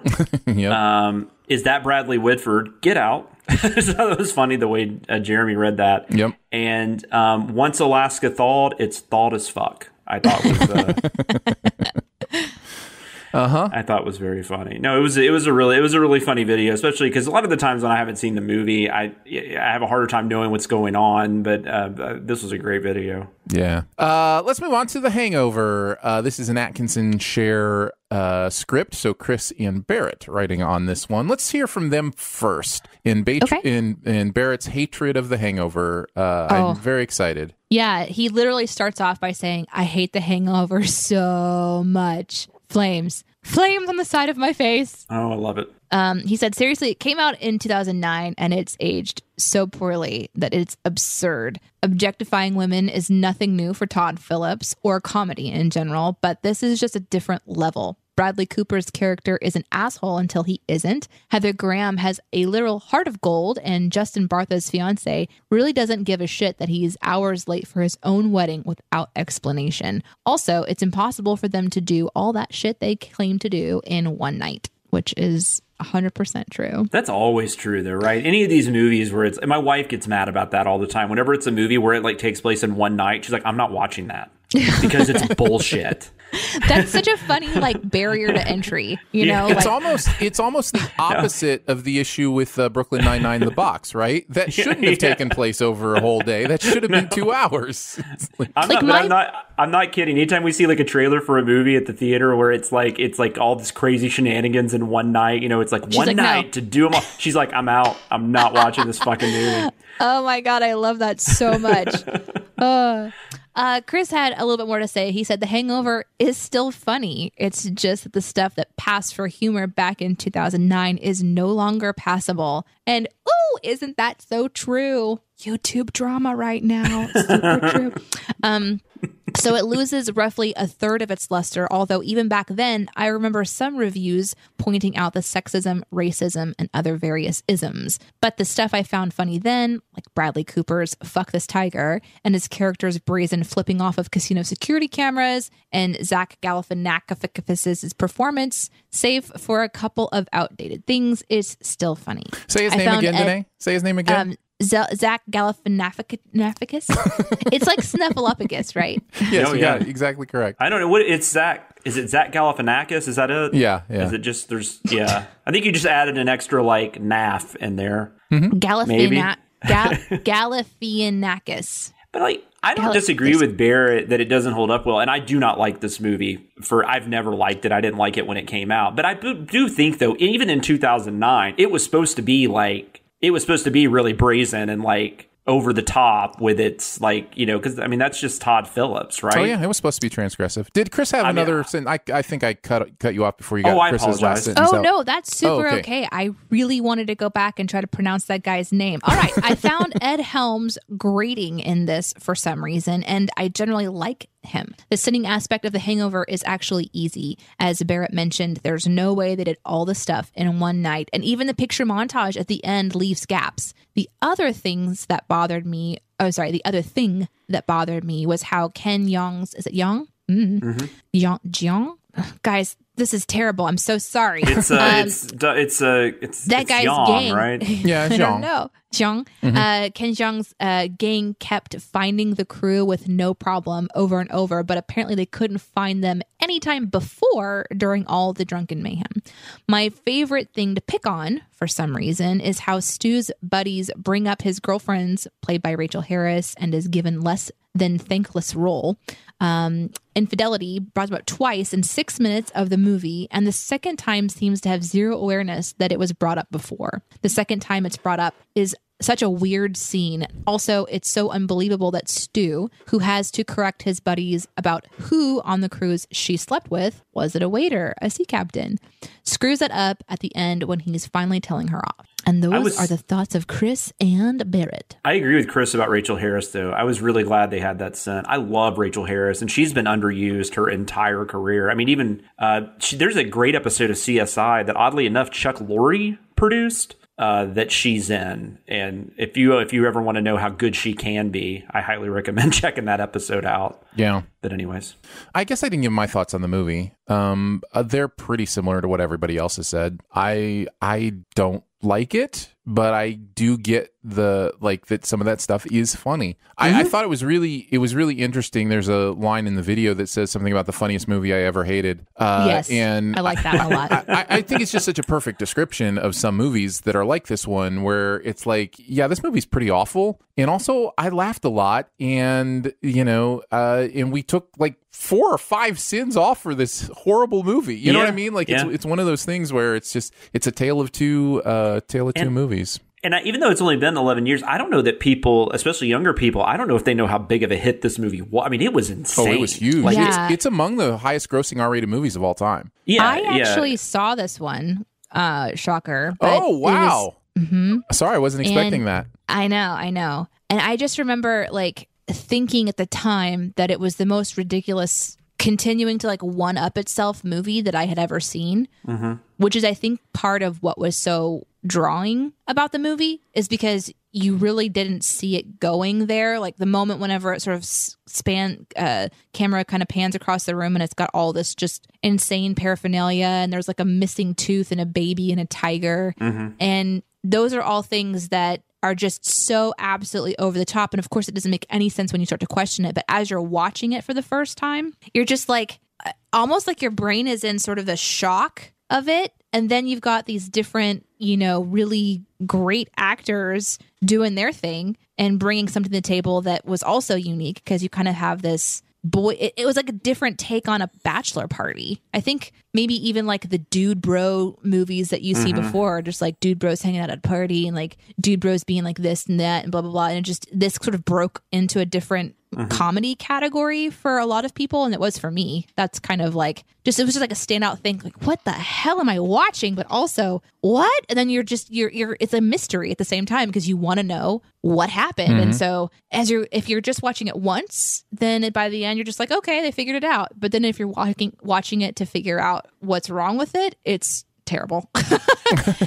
I will say the one thing that shocked me is because I saw it when it came out. I've never seen it again. I've never seen the sequels. That was the first time I ever saw Ken Jeong. So I completely forgot. I completely forgot about like his inflection and his accent in the movie. So watching the video and when he started speaking, I was like, oh, that's bad. I mean, he agreed to do it, mind you, but I'm just like, really? Like that? I mean, I don't know why that seemed to bother me more than just about anything. It's not like he doesn't still do. He did that in Crazy Rich Asians. He did. Did he? Yeah, it wasn't quite this extreme, but yeah. No, you might be right. You actually might. Yeah, you're right. So we did that one, right? Right. And I don't think when you talk about problematic, I don't think it's quote unquote problematic when you are doing dialects of your own race. Yeah. You know, the problem comes is when you're using for entertainment somebody else's, you know, culture and dialect and that kind of thing. I felt like that was it. And I don't even know if it's problematic. That was just the one thing out of all like the homophobic slurs and the way women are treated. That was the one thing where I was just like, whoa, that didn't sound right. And probably a lot of it's because I've just seen him so many times since then. Right. It almost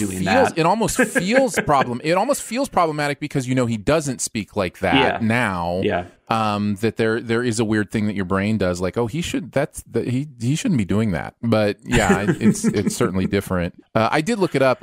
When The Hangover came out, it was the 6th highest grossing R-rated movie of all time. Oh wow, it's crazy. It is currently the 19th. Hangover Part 2 is the 8th, currently the 8th, and was the 3rd highest grossing R-rated movie when it came out. So the sequel. Oh, I guess I didn't realize that one did better. Yeah, Hangover Part 2 has made $586 million. Oh my god! Have you seen the sequels? I have seen the sequels. I think I have. Since you reviewing them. Yeah, I think I remember watching it. I don't know that I could tell you what happens, but I think because I watched the first one, I think I watched the second. Yeah. Well, I just remember the second one. Isn't it? They do the same thing in a different country. Maybe. And then the only thing I remember about the third one was in the trailer, a giraffe gets beheaded. Yeah, I didn't see that one. I missed that one. I was like, I'm not watching this. I think after watching the second, I was like, yeah, I think I can leave this one behind now. The sequels, were they? Great. Do you remember them, Aaron? Were they any good? No, they aren't. And they aren't as funny either. So basically, the sequel is 2 years after the Las Vegas stuff. Ed Helms is getting married, and so they're in Thailand. To Heather Graham? That. So I don't think so. Well, that's who he like hooked up with in this one, so I didn't know if it was her. It has a 33% on Rotten Tomatoes, 44% Metacritic, was not widely loved.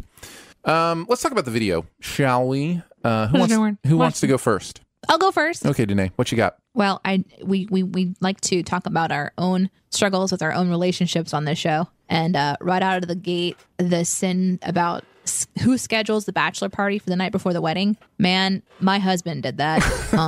And it is still a sore spot in our marriage to this day.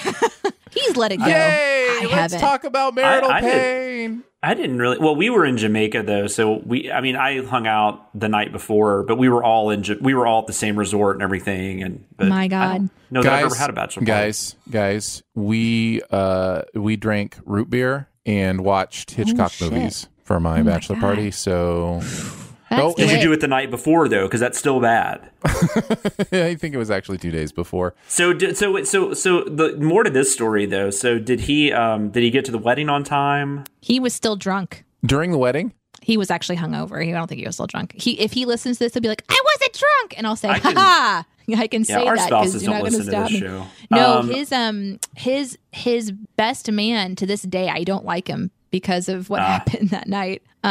Yeah, it's awful. Don't do this. Don't be that person that takes somebody out and gets them trashed the night before the wedding. Just don't do it. It's not cool. Yeah, I mean, my best man was my stepfather. Just let me know, and I'll just come at him. You know, I'll channel all of this rage that I have in me that I quell. if ever it comes up, it's almost like, oh no, here it comes again. So it's such a weird thing to see it in like a Sins video because it strikes such a nerve with me. I genuinely am furious on the inside right now just thinking about it. Yeah, I had my stepfather be my best man, and that was because I wanted him to, because I probably would have had my dad, but my dad had passed away, so I had my stepfather. But I was just thinking, like, if we were in Jamaica, if I'd had Barrett as my best man, we would have been like in Cuba or something. Like, I would have like woken up in Cuba, but he was, but Barrett was in my wedding. But yeah, everybody has their own, stories. Mine is certainly bitter, and that sin like hit me right on that spot. So that was just kind of I know I'm with you though. If he's like, because I mean that's your day, that's the wedding. You shouldn't be like hungover, and that's not cool. Like I thought maybe he was just really nervous, but it turns out he was really sick, and he was green because he was really, really messed up from the night before. And he doesn't drink normally. So, and the guys knew that and they just pushed him to the, I mean, he was kind of going along with it, but like, oh my God, I was so angry, especially because I had a promise from all of them that wasn't going to happen. They were like, bro, you got to drink, bro. I have never connected to the idea of, last chance to be crazy and be stupid, like, I know. Or even first chance to, like, the whole turn 21 thing. So you got to get drunk or, whatever. Obviously I come from a very strict upbringing. So, but I bought into all that too. So it's like, I just didn't see the need to do that kind of stuff. So. Dude, I gotta tell you though, strip clubs are fascinating places. I'm not being pervy or anything. Like I haven't been to very many, but when I was younger, they're fascinating. Especially if you like have conversations with the strippers. Yeah. Yeah. It's just it's such a weird environment. Like it really is. Especially so, like the one I've been to 2, and I was attempted to be recruited in both, which really that's not a conversation I expected to have.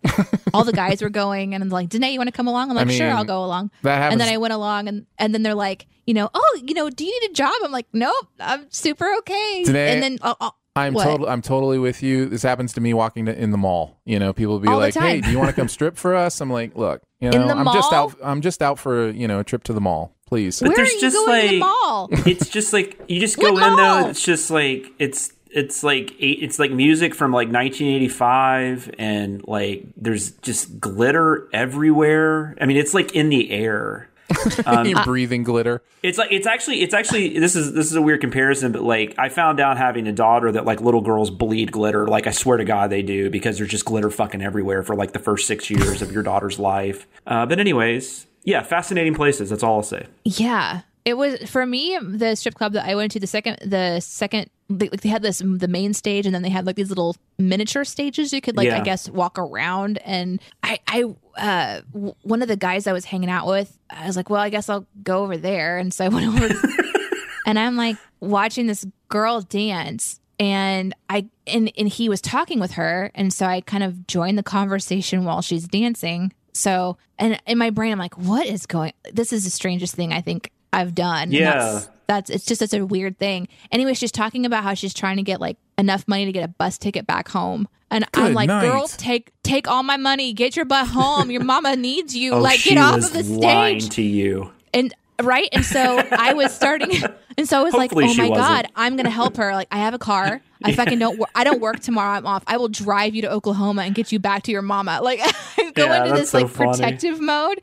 And my buddy was like, hey, Danae, like, first of all, like, you're kind of killing the mood. And then also, she's lying to you, and she doesn't need to go home anywhere. She just wants money. And I was like, oh, you know what? I think I'm done. I think I'm going to go ahead and leave. This is a really confusing experience for me. So, anyway, back to what we're actually sinning. I like that, though, you're kind of killing the mood. I hope he really said that, because that's hilarious. Or maybe it's just the depressive atmosphere that's killing the mood. It was so depressing. It was really sad. It is. Depressing. No offense to people that enjoy doing that, but it is a very depressing atmosphere. Yeah, I don't want to go back in there, but I do actually. There's an organization that's local here, and a lot of the women that dance, obviously they're dancing for, their own reasons, and perhaps it's self-empowerment, perhaps they love to do it, perhaps they're in a situation where they can't kind of get out of a cycle. And there's actually a company, an organization that they go in and they have no agenda. It's just to go in and have conversations and create friendships with these women, so that if they are trying to break a cycle or get out, that they have a resource of somebody outside of that circle of men and women all trying to kind of use each other for whatever reasons. Or I'm not trying to make assumptions, but I'm just saying if that's the situation. And so they go in, they give them gifts, like earrings or like fucking brownies and shit, just trying to be good people to them,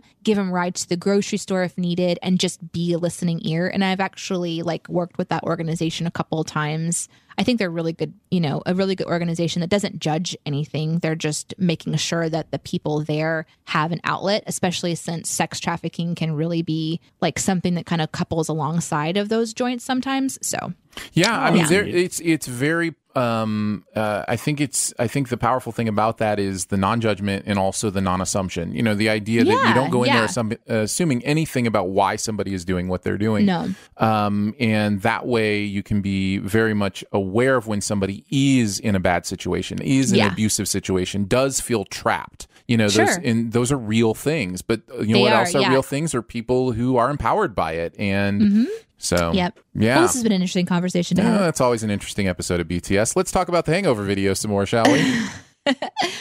I really liked, and I kind of referenced it earlier, but the brilliance of just breaking down the timeline, but specifically going there's 15 minutes basically when you start to kind of break down when they have all this time to how did the tiger even get inside? Did it go through the lobby?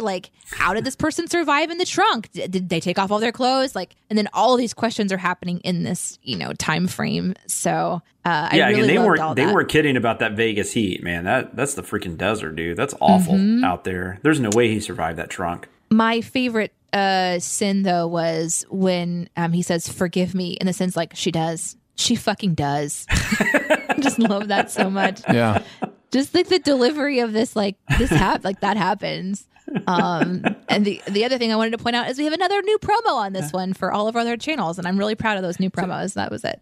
To be fair, though, Justin Bartha doesn't really do anything. He kind of becomes the casualty, because that's who we're talking about forgiving, right? The new husband, the guy who's getting married, the Justin Bartha character. You are tiptoeing close to the fury of Danae here. No. Unless you're saying, but I'm saying he didn't do anything specifically in Vegas. He got basically he had his bachelor party the night before. That's all he had to do. It was 2 nights before. They were supposed to come back the day before, but then they couldn't find him because they're assholes, and they put him on. Spoiler alert for The Hangover. They put him on the roof. I do want to say, if we're comparing, I guess I have forgiven in some ways. But man, that's one that's I cannot let it go in a way. And you wouldn't forgive that quickly because she doesn't even know what happened. And he's there's no way. I will say it was good that I didn't know until after the wedding what had happened. Yeah, you might not have gotten married. Yeah. No, I seriously would have. No, I wouldn't have done anything. I would have been dude, are you kidding me? It would have given me more context. I thought he was just really fucking nervous. But that's something you can hold over him forever. I mean, that's a card. I try to do really, really good to not bring it up very often because it is one that I genuinely will have a hard time with forever. Nicely done. Yeah. Nicely done. I'm just trying to give you some positives. It's nice to have a card to play. Jonathan, sometimes when you've done something poorly.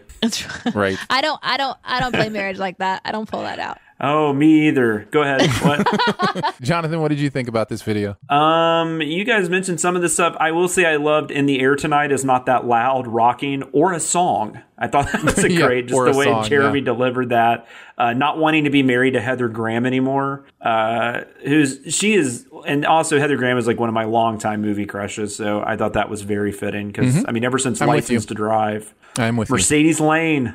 I'm with you. And I mentioned the Rachel Harris thing, which I loved. Oh, mistakenly trying to roll credits when they said Road Trip. I thought that was great. That was fun. Yeah. Yeah, I kind of missed that. I've never seen Road Trip. I kind of missed that because of the new system. Because they don't say Road Trip. They show the road. I had to go back and watch it. Yeah. Yeah, I had to go back. Yeah. I have a few that haven't been mentioned. I love the observation of the standing champagne bottles in the Pyramid of Cans. The idea that this room was a disaster, but for some reason there was a beautiful pyramid of cans that hadn't been knocked over, and also they set up bowling pin champagne bottles, and those somehow stayed put. Like, I thought that was really smart. Laugh You Puppets, balls, really made me laugh. I thought that was funny. Funniest movie I ever hated, I mentioned. The specificity of the hotel room number not being on the key card, where he says 2 bowls of Skyline chili. Just anytime there's some specific reference like that, I just think it adds to the humor so well. The Sinning It Anyway because I was raised right made me laugh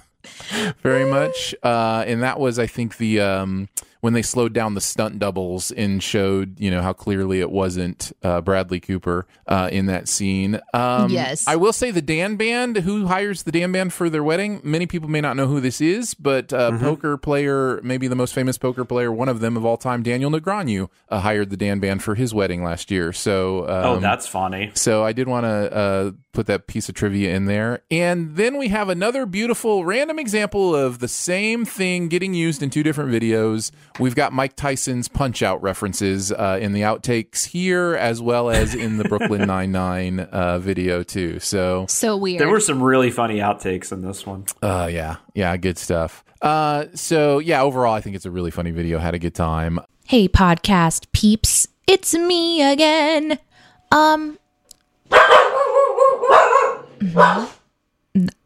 Those are my dogs. Those are my... every time I talk, wow. Is this how Aaron feels when we're? Okay, we're gonna try this. Okay.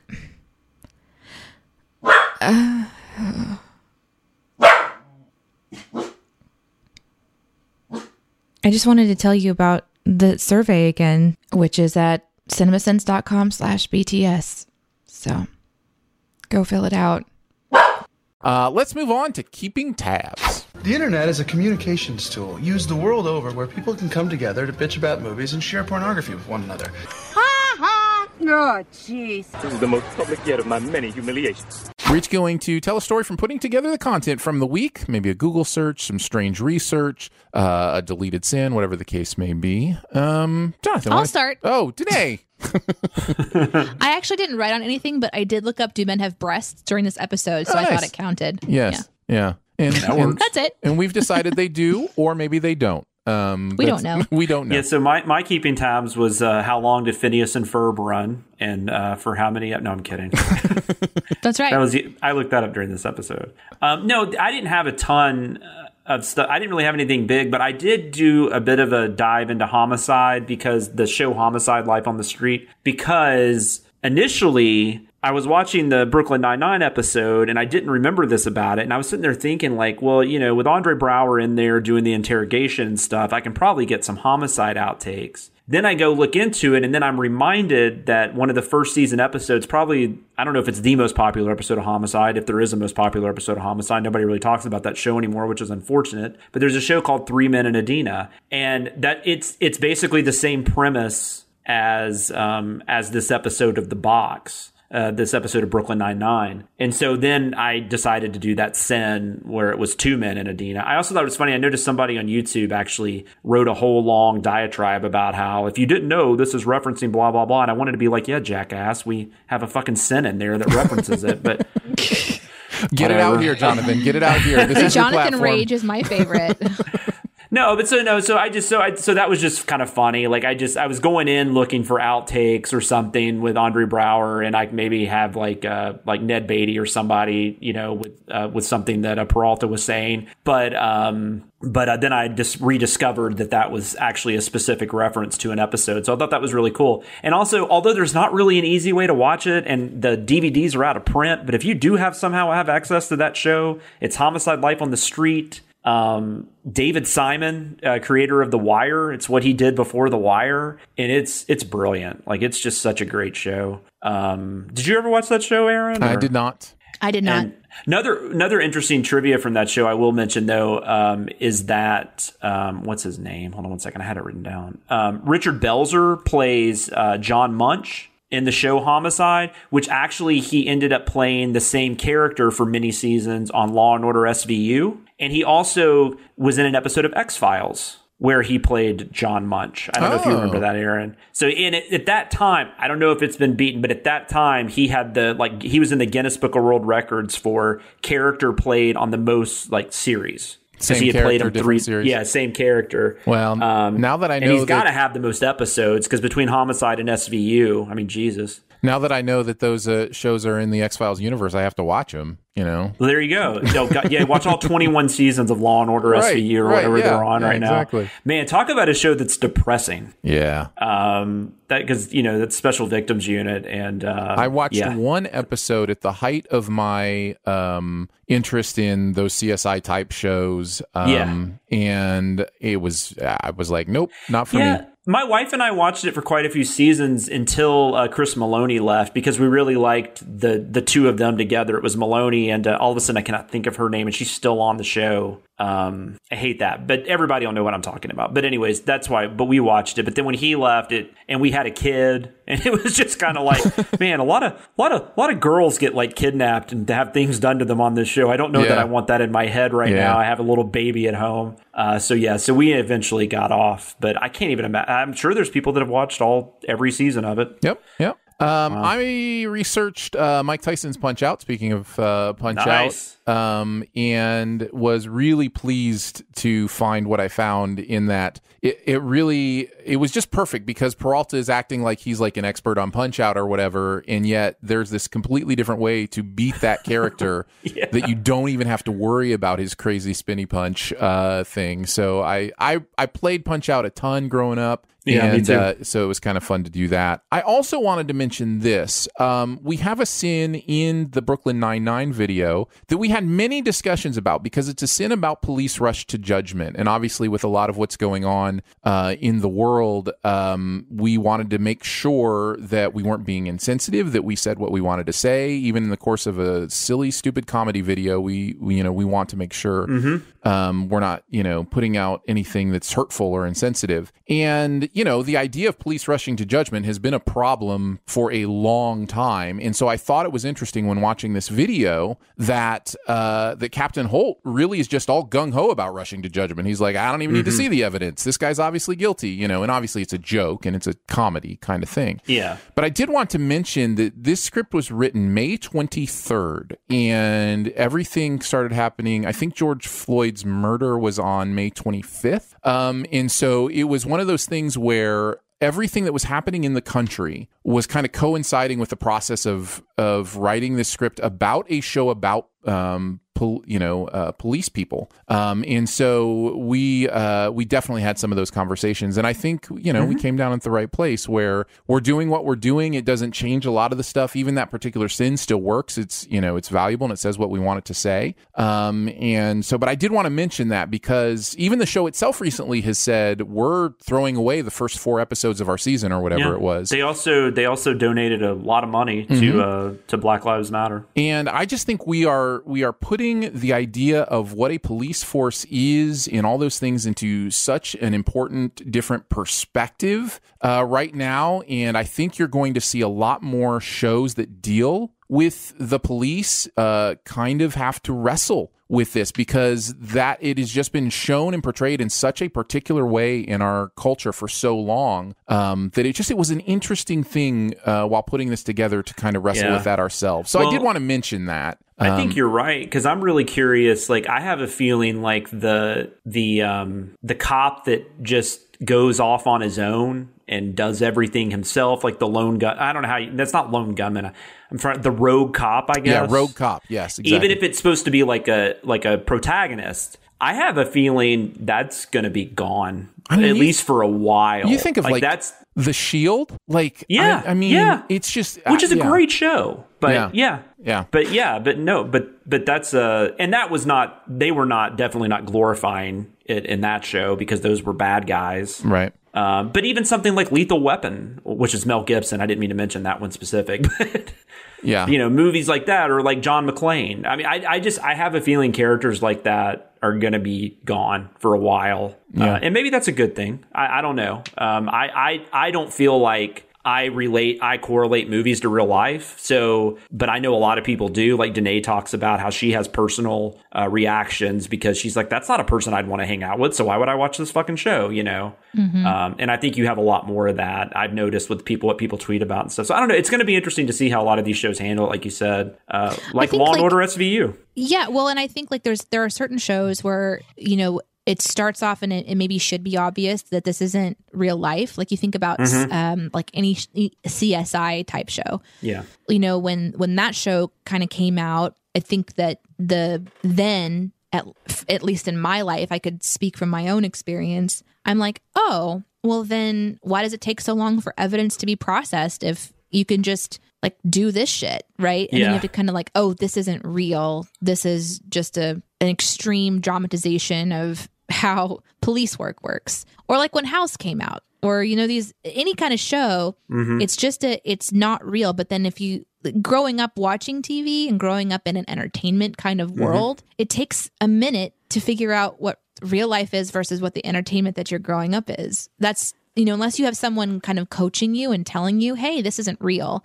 So I personally am excited for change in our conversations, you know, however it comes out in our media, whether we're getting more accurate portrayals of race representation or gender representation, that I'm all for that. If we're going to change kind of how police are portrayed or like real life is portrayed, that's okay too. But I think like the most important thing that should happen, hopefully in everyone's home in the ways that they're comfortable with, is a conversation about what is real and what is not real in our media versus our real life, and taking an opportunity to point those differences out. Because like I didn't have the kinds of parents who sat down and watched TV with me and like kind of showed different things. So I have very unrealistic expectations of relationship for a lot of my life because I thought that Disney was real and it's not, it turns out.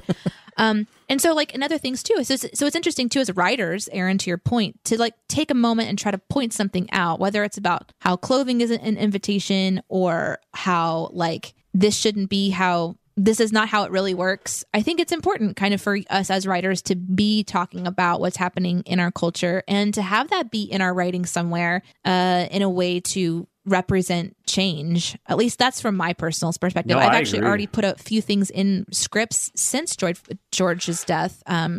Just trying to kind of experiment with the idea of what does it mean for us to try to, you know, bring that conversation to the table as entertainment. You know, we're actually entertainment. We're not like a news channel or something. Our YouTube videos are meant to be funny and snarky. So it's strange to try to bring in something so serious, but it's good to find those little touching points where it can be obvious that we are aware of it and we are thinking about it and we are trying to make sure that that's kind of breaking through, in my opinion. There's a lot that has to be done, but on the outside, like on the people behind the scenes, I find it fascinating that we have so many women, and not only women, but women of color directing like franchise films. And sometimes some people try to bring it up as a negative, like that's why the movie didn't make as much money. Birds of Prey was one of the victims of that recently. So I think we're moving in a good direction. I think it's also on and off screen. I think it's also important to say, you know, we're three white people too. So, you know, like absolutely. Not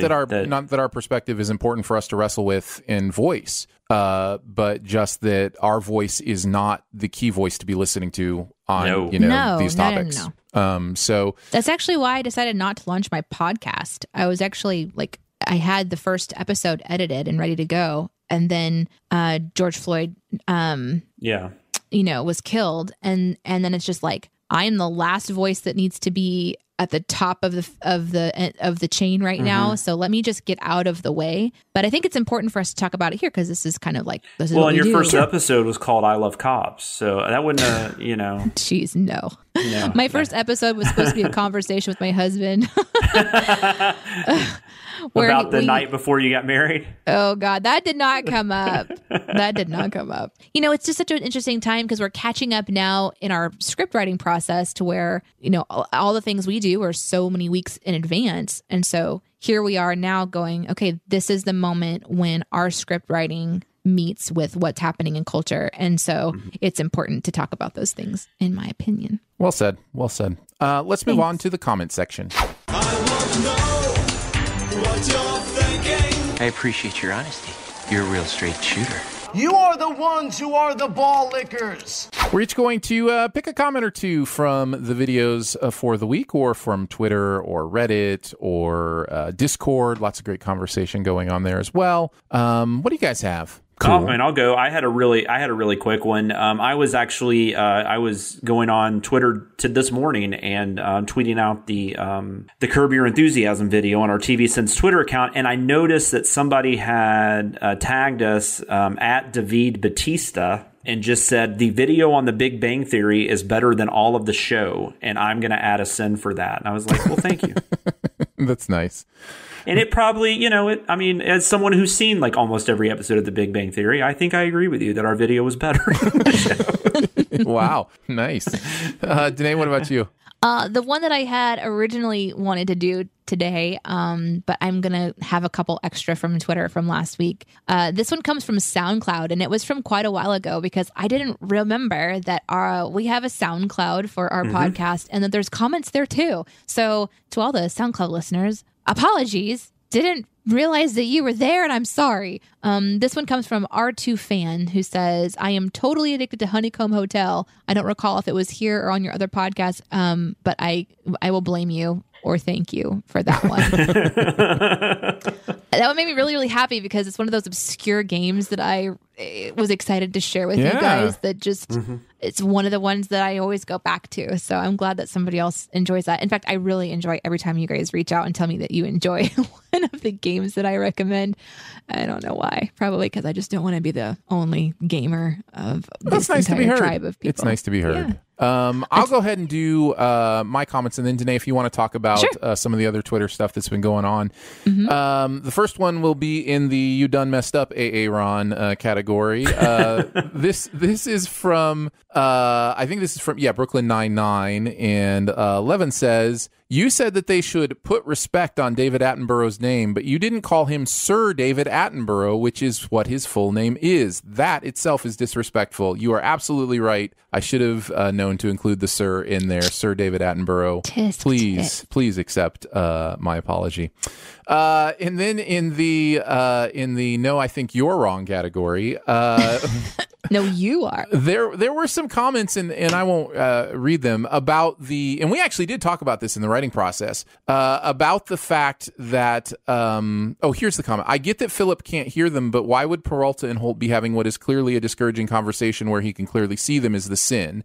And some people were saying, well, that's a two-way mirror because it's an interrogation room. We had this conversation, and I think conclusively came to the decision that is not the two-way mirror. They are out in the hallway, and that is a regular window because you can see it even inside the interrogation room, that there's a regular window by the door there. And so you also see him directly looking at them intently, he's intently studying what they're doing. So I did want to address that because a couple people said we definitely did. We went back and forth on that. That was a conversation. I think we've got enough receipts on that I feel pretty comfortable that we're right there. So I wanted to mention those two. Danae, what else did you have that's happened on Twitter? Last week, we released our year kind of in review episode, and I posted on Twitter, like, what's your favorite or what's some standout stuff.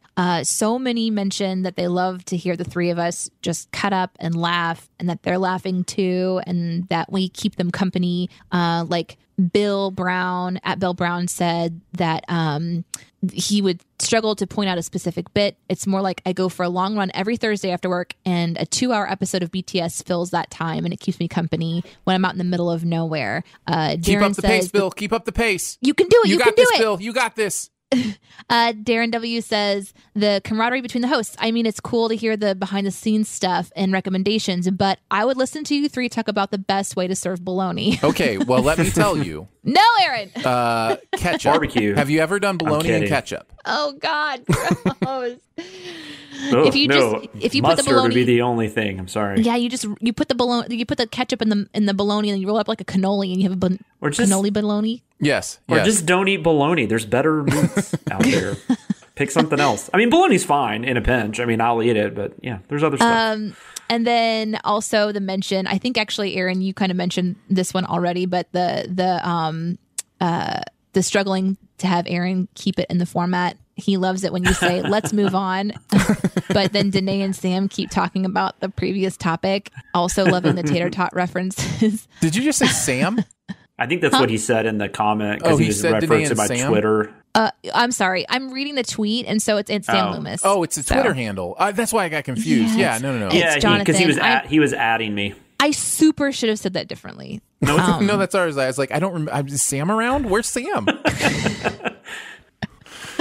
There's all these former online poker players that swear that think that's my name. Yeah, and that was from Sweet Chicken Sir. Man, so, thank you guys. You really, it's really, I think, probably difficult to understand how much that means to us. Like it's one of those things that you put that out and then people were just like, and you were basically just asking about the podcast itself, but they were so specifically loving on us. And it's just one of those things that, I don't know, it's, you know, sometimes you wonder if people are listening, and then other times you realize, oh, not only are people are listening, they're having a great time. So yeah, and that's really important to us. And they're loving on us. Yeah. From a safe distance. Let's move on, guys. To Beyond the Sins. To infinity and beyond. Somewhere beyond my wild history. To boldly go where no man has gone before. Let's chat about something else from the pop culture world that we've seen recently or experienced or played or whatever the case may be. Danae, why don't you go first? I'm so excited! I have found my favorite cartoon ever. I'm so excited to share this with you. It's on Netflix. It's a show called Kipo. Have you guys seen it? Yeah. No. What is it called? Shit. Hold on. What is it called again? Kipo? Kipo. Kipo. I have not heard of this, so I'm excited. Oh my God. It is so good. It is like, it brought me joy. There's just so much shit happening in the world, and it's important to stay awake and aware, and to like for me, my big challenge is to stay present and to continue to find ways to like not look away when the videos get hard, because you know life is difficult. And so like I've just been opening my soul up to seeing reality and the darkness of reality, especially for our Black brothers and sisters in the world. And so I've admittedly, it's been really hard. And so I decided to just one afternoon, like a couple weeks ago, I just was like, okay, I want to see something else, instead of forcing myself to open my eyes to this reality of, you know, what I consider to be my friends and family are experiencing in their culture. I have a lot of thoughts about that I'll leave on the table for now. But for me, Kipo all of a sudden just became this bright beacon of light, and I cannot express to you how much I love this show. I'm so pumped for it. You sure are trying, though. What? You sure are trying to express how much you love the show. You're doing is pretty good. Is it Kipo in the Age of the Wonder Beast? Yes. Okay, Kipo in the Age of the Wonder Beasts. Go watch Age it. of Wonder Beasts. Oh my God, please go watch this. I don't know. Maybe you guys don't like animation. It is something that is safe for younger people to watch. There is violence because there's action in it, like there's action sequences, but nobody dies. Like there's this, in the first episode, there's this one moment, there's this one action sequence, which the action is super thrilling. I love it so much. They do such a great job with like the unique angles that they take during these like fight sequences, and it's not like always fighting, but when there is a fight, it is so good. It's paired so perfectly with really great music.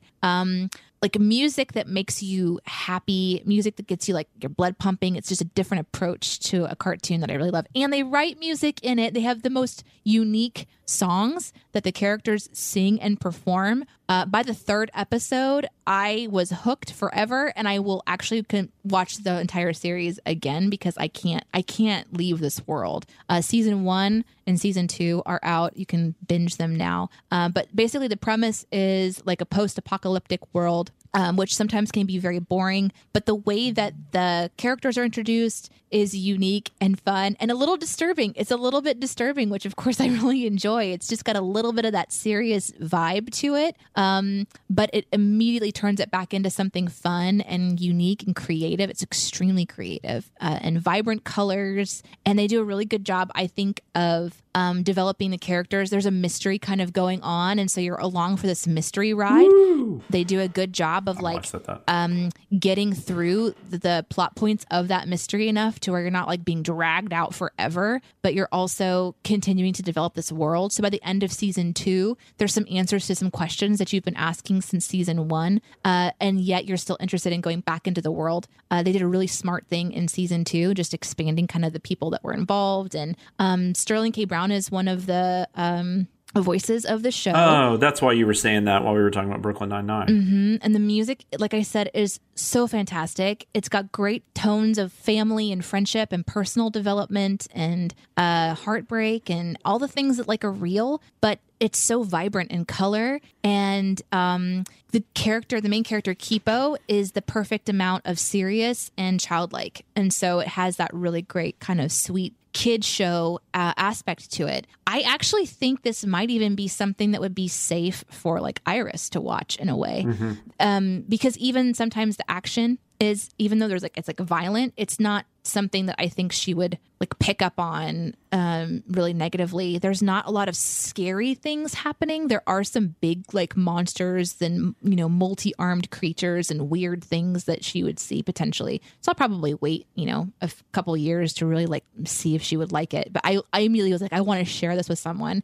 So I ended up talking to somebody even on the editing team who is a Kipo fan. And we literally spent a few minutes of our meeting just listening to a couple of our favorite songs from the show, because we just danced in our chairs and listened to the songs from the show. It's such a great refreshing thing, and I really hope that you guys watch it, and I hope that you tell me that you enjoyed it and that it brought you some life and love. And that's what I wanted to tell you about today. Okay, bye. I will add it to the list. It might be 3 years before I actually get to watch it, but I will add it to the list. You know, it's quick. It's actually like it's a really nice like, little quick thing. Well, and it sounds like something, I was looking at it. It might be something that I could see if my daughter would be interested in watching. Yeah. Well, and if she does, please tell me.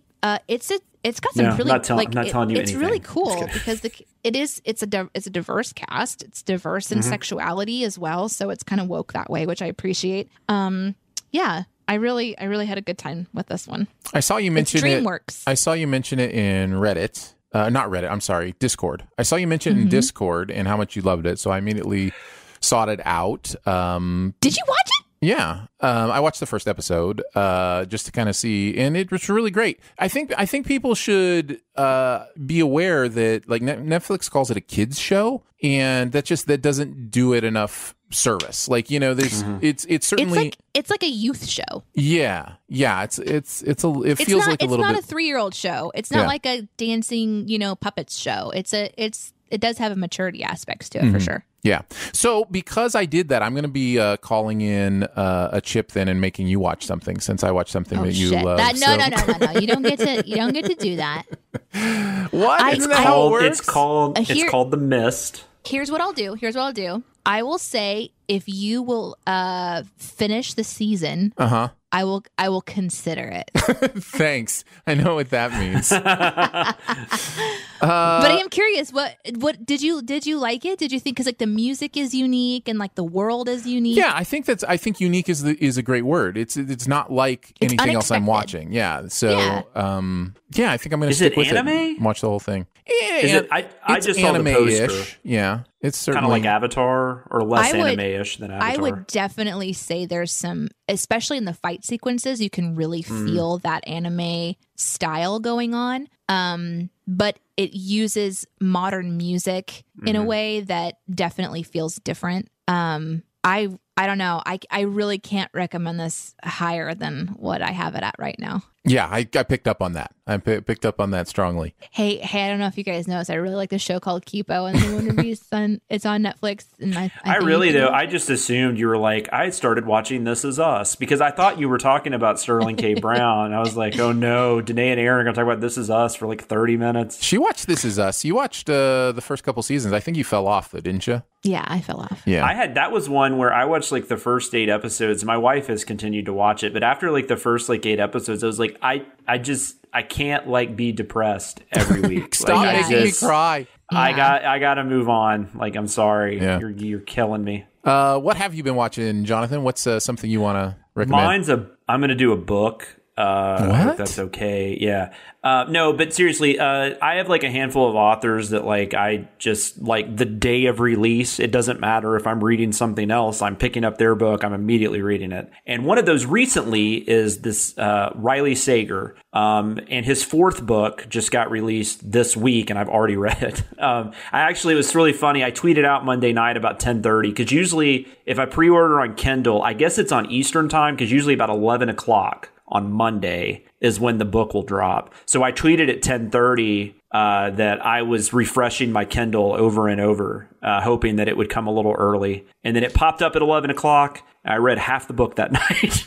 I didn't mean to. I didn't know I was going to stay up that late, but I just got really into it. But anyways, Riley Sager, it's actually a pen name. So a pseudonym, I don't know what he's written before this, but this was his 4th novel in 4 years. His first book was actually, and probably his most popular, was Final Girls, which Andrew recommended on an episode of Sif Pop. Hey, I've heard of that podcast. Yeah. But in one of your Buried Treasure segments, like a few years ago, the only reason I remember that is because Barrett was on that too. And Barrett was like, but isn't there a movie called Final Girls? And then Andrew was like, yeah, I'm not sure. Maybe that was an adaptation of this. And I had to tweet you guys and correct you on everything. Thank you. So that's why I remember all this. But anyways, so Final Girls was like his first novel. It was a huge success. And then he's written The Last Time I Lied. And all of a sudden, I can't remember that 3rd novel. Lock Every Door. Lock Every Door just came out last year. And what's really interesting about him is that, the book I'm going to talk about, the new one is called Home Before Dark. What's interesting of that he's done, I mean, I guess you could classify him as a horror author. I feel like he's more of like a mystery thriller author, but he definitely plays with horror tropes. Obviously, Final Girls.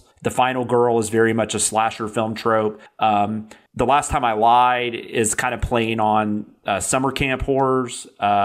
Lock Every Door is kind of a playoff on stuff on like inside the house thrillers kind of thing. Apartment, well, specifically like apartment horrors. Like the apartment building itself in the book kind of becomes its own character, right. Kind of like something like Rosemary's Baby, or maybe even like The Overlook or something like that from The Shining. This is Home Before Dark, and this is his kind of deep dive into haunted houses, specifically like something like Amityville Horror, where it kind of becomes this sensationalist thing. So the plot of the book is that 25 years ago, a husband and wife and their little girl, she was 7, they bought a house called it's a Victorian estate. I can't I didn't write the name down and I can't remember it right now, but it's this big estate that they find, and it's much bigger than what they need, but the price is so good they've got to go check it out. And of course, what they find out is some things have happened at the house. There's been some deaths and stuff like that. They still decide to take it. And then 20 days later, I believe, something like that, they leave in the middle of the night. They report to the police that like all this shit's going on at the house and they can't stay there anymore. And then the dad writes a book. He writes a best-selling novel called House of Horrors, detailing everything that happened in those 20 days that they were at the house. Then you go 25 years later, the dad has died. He's left everything to his daughter because him and his wife have divorced. And the daughter finds out that her dad never sold the estate. So she actually inherits the estate. And she has never, because she was so young, she really has no idea what happened when they were kids. And the idea is that the book is bullshit anyways, and she's always kind of believed it's bullshit. So she uses, and she's also I'm throwing a lot out there. She's also in her job is she's a house flipper. She's a renovator and then flips the houses. So what she decides to do is to go back to the estate, try to get it renovated and get it ready to sell. And then hopefully she can figure out what exactly went down and what's true in the book, what's not true. Was her dad just trying to make some money, so he made up this story? And, was her mom in on it and all this other kind of stuff? What's really cool about the structure of the book, though, is that they intermingle the chapters. You get chapters where it's her in the present day trying to figure out what's going on. And then every other chapter is a chapter from the book that the dad wrote, House of Horrors. So you get like the book within the book. You actually get to read all of that too. And it works like gangbusters. It is an amazing, I don't know, because all of his stuff has been optioned because he's a very popular novelist now. I don't know if this has been optioned yet. I honestly don't know how you would even make this. I mean, you could make this straightforward into a movie, but I think you would definitely lose something, because I think the coolest thing about it, and this is only something you can get from actually reading a book, is the way it's structured. That was like my favorite thing about it. And both storylines converge at the end, and they're very satisfying. And I loved it. I still think Final Girls is probably my favorite book of his, but this might be my next favorite now. But literally I just finished it last night. But it's a huge recommend. Home Before Dark. If you've never read Riley Sager before, I recommend reading all 4 of them. You don't have to go in a specific order. I mean, you could definitely read this first, but can't recommend him enough, and hate that I have to wait a year for his next book. That's the only thing that blows. I need to start like letting these settle in like a fine wine or something, and maybe read them over a week as opposed to 2 nights. That I feel that way about when I binge a show sometimes. I'm like, why did I do that? Now it's over. What was I doing? I can't say that I know that feeling. That's interesting. But binging a show, you never do that. No, about the feeling afterwards, like, why did I do that so quickly? Like, that's my whole efficiency, is like my whole brain space. Like, do it as quickly as possible and get it all inside you. So that's kind of my thing. That's what my college girlfriend. I don't know. I can't. It was a nice try. Yeah. All right. Mine is I guess miniseries. I think we'll call it a miniseries. It's from earlier this year. It's from the BBC, I believe, or it's from a British network at least. It may be ITV. But it is a 3-episode miniseries. Each episode is about an hour or just under an hour. I think I know what you're going to say. And go ahead. It tells the true story of a quiz show scandal from England, from when Who Wants to Be a Millionaire started. And I saw like commercials for this whenever I was watching Killing Eve. Oh yes, because Killing Eve is also well. And I had seen the $1 Million Question before and didn't realize it, because that thing gets thrown around on Facebook and Twitter a lot. Yeah. And I didn't know that was the same thing until but I'm sorry, go ahead. No, you're good. So this was a story I was pretty unfamiliar with. I love, if you've paid attention to things I love before, you know how much I have love in my heart for the movie Quiz Show. Mm-hmm. It is one of my favorite movies of all time. And Me too. There is something about TV production, entertainment versus actual competition, and how quiz shows can blur that line and all that stuff. That's really fascinating to me. And the added thing of when people try to beat a system, that's another thing I love. Like, there's a whole documentary on the guy who beat Press Your Luck's system. And this is another fascinating quiz show story where he figured out, after studying tape after tape of Press Your Luck, which is the No Whammies game show, exactly what would light up at exactly how long before the biggest prize on the board would light up. And so he had the timing down to where he just was on for like 2 weeks straight and won millions and millions of dollars because he could just play the board perfectly. I love that kind of stuff. Good for him too. Right? Totally. That's not cheating. That's not cheating at all. And what's interesting about this event that happened with the Who Wants to Be a Millionaire in England, which, by the way, the background stuff on Who Wants Wants to Be a Millionaire I found really fascinating as well. The idea of how they thought of the show, how they created it, all that stuff was really good. And then add to it this beating the system kind of thing, and where is the line between just beating the system and actually cheating? And this goes into that in a really interesting way, because I don't know that it tries to answer that question for you. And it not only doesn't try to answer that question, I don't know that it really tries to answer the question of were they actually guilty of doing what they were accused of doing. Now, they were, I guess, I don't know what the England term is for it, but convicted in America. They were convicted of this crime. They actually, a jury came back and the majority opinion said, yeah, they did this thing. But if you watch this show, I don't know that it's that cut and dry. And so it has that added benefit of being something where I walk away from it going, what do I believe? What do I think really happened here? And that's really fun for me to kind of have those kind of moral quandaries and considerations. The performances are great. Michael Sheen is great as the game show host. Chris that's Tarrant. like perfect casting. Yeah, he's so good. Matthew McFadden or McFadden maybe plays Charles Ingram in the movie. You may know him from Succession. You may know him from the TV show Succession. And he's really great in this as well. The performances are great down the line. It's so interesting. I loved it. I will say it's not streaming for free anywhere. You will have to purchase it from either Amazon or Google Play. Or if you have cable, if you actually still have cable, you can watch it on AMC. Oh, okay. I did not know So it's that. on demand. Like it's on AMC on demand. That's how I watched it. Okay. Fair enough. It is a high recommend. A lot of that has to do with the fact that it just appeals to so many parts of why I like watching true life movies. But yeah, it's really interesting, good stuff. And it's one of those that I can't wait for somebody I know to watch it so that I can have like conversations about it. Cause it really kind of leaves you kind of, do I think they did it? Is what they did wrong even? You know, like that, all those questions that you can talk about. I think they did it. I personally, I knew this story. Like I said, I knew this story before going, and then realized I had actually watched the whole thing with the coffee, and then you know he's the was it Google? Was that the question? Yeah, the final answer was Google. Which I was thinking in my head, I guess you just know things or you don't, because I was thinking in my head, that's a super easy $1 million question, but I guess a lot of people don't know what that is. But would it have been an easy question then, though? I learned that in like elementary school or middle school. I remember in a Googleplex is like the next one. But I guess if you don't remember. Yeah, I guess not. Now, I will say this. If I was ever in a situation like that, I would overthink everything to death. So even though I would be like, I know that's the answer, I'd be like, well, maybe it's really 100 zeros and not at that, you know, I'd be going over in my head. But anyways, no, I really liked it. I love game shows in general. And like you, I think the intrigue around stuff like that's so interesting. I do think the difference between that and Quiz Show, though, is in Quiz Show, the producers of the show were behind it. Correct.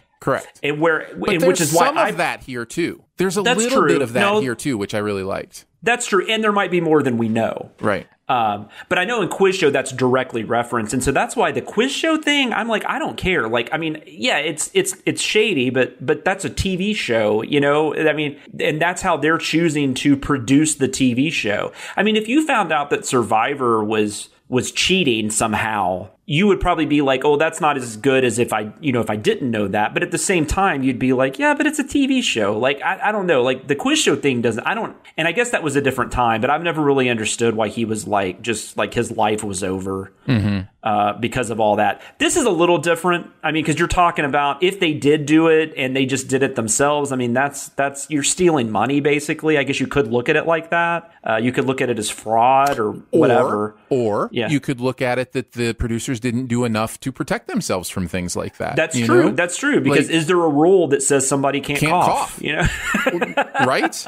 Like, I find it really fascinating. Yeah, it's good stuff. I agree. Because you've also got a live audience in there that's hearing the question themselves. You know, and I mean, it amazes me people don't just shout out answers because you're just not thinking about it. You know, you're just like. But yeah, no, I'm with you. I thought it was great. It was the perfect amount of episodes too. I don't think it could have really gone on any longer. Yeah. And the cast is perfect. So yeah, it's high recommend. I was really impressed at the angle it took and that it didn't paint them as, obviously guilty or bad people. I really liked that. I think I'm with you. I think if you pushed me to make a decision, I think they cheated in the way that it looks like they cheated, or at least portions of it looks like, but I don't think they should have been convicted. No. I don't think it's beyond a reasonable doubt. I think unless you can come forward with paperwork that says like you're not allowed to do this, that they signed, or even I don't even think there's proof. I don't even think there's proof that there was a plan to do this. Like True. The biggest proof they have is the phone call, and that's just a phone call to somebody. They don't even know what happened on that phone call. And so the other thing I guess that threw people off was that he and I knew this before going in, that people talked about this, the way it's so like it's crazy how he gets to every answer starting at like the 8th or 9th question or whatever it is. Mm-hmm. And so I guess when you look back at everything, it starts looking more and more like maybe he was getting help, but that could just be the way people talk their way through a lot of things on these game shows all the time. I mean, I've seen every kind of possibility, so that doesn't really strike me as odd. I could talk about this for another hour probably, but absolutely. But that's just a sign of how much I enjoyed it. So yeah, check it out. It's called Quiz. And apparently available to stream on AMC or buy on I assume Amazon. It's still on there. I watched it a couple weeks ago, but yeah, I assume it's on there for a little bit. So, Danae, did you have any thoughts? I just wanted to let you guys know there's a show called Kipo, and I really love it. I'm gonna watch it. You were supposed to pick a 4-letter title, Jonathan. Kipo, Quiz. Shoot. I went with the 3-word titles. Yeah, you missed the memo. That's going to do it for Behind the Sins this week. Don't forget to make sure you're subscribed and go ahead and leave a comment or rating as well. You can hang out with us on Twitter. I'm at Aaron Dicer. She is at Danae Says. DNEESAYS. And he is at Sam Loomis 13. So for Jonathan Watkins, Danae Hughes, and myself, we'll see you next week. Thanks for listening. Send any feedback to bts@cinemasins.com. And be sure to subscribe, rate, and comment. Find more ways to connect by visiting cinemasins.com/BTS. It's time to go connect with the boys. The men saying boys, is that derogatory? I don't think it is. Let's join this party. But as much as I like her, it's one of those things where, having watched the whole show, I really like who ends up coming in character, person. And the character of the character becomes better because the whole idea of them having an affair, that was the problem. If they hadn't done the affair thing, I think it would have been fine. Hey, we probably should remember all this when we actually talk about it. Yeah, no kidding. We're talking about something we won't talk about for like a month and a half. And this is a Behind the Sins from the future. Play a round of guess what show we're going to talk about in a month. Yeah, posters. Nice. Or a poster. And I don't... It's okay. It's okay. I want to show you. I've seen the pictures. Stop it. I want you to see where it is in my real life. This is confusing. So your office closet also goes out into your hallway? That's my office. Oh, I thought that was like you went to a different room to show the second. Okay, I was confused. I mean, I got you now. I understand why you were confused. I flipped my computer basically upside down. You completely, you broke the 180 rule, as they would say in filming. That's right. I'm breaking all the rules. That's what you're here for. So we had so much love from our show last week. Really? Did you guys get messages? You mean the one from this week? I mean, I saw some stuff. Yeah. You mean the one that came out this morning? Right. I got a message from somebody who literally was like, I was in a really rough place, and then just that cold intro of the stupid song that we sang completely made their day. And then just a lot of love about the show in general and what it means to people. A lot of them from that tweet. Danae, we may be missing a career in impromptu song creation. With These Chips Are Good and This Is the Best of show. Jonathan, did you know that one of Aaron and I's goals in life is to create a Christmas album where we just sing Christmas songs as cats? This is a man and his cat sings Christmas carols. Yeah, that's it. That's right. And Danae plays the cat. And the gist is that I'm singing Christmas carols like normal Bing Crosby style, very clearly, and then she'll take her verse, and it's all like, oh, that's amazing. and then the duet parts come. It's a man and his cat. I think that's sing amazing. Christmas I think carols. you could definitely do like an SNL sketch-esque thing for that, though. That would be perfect.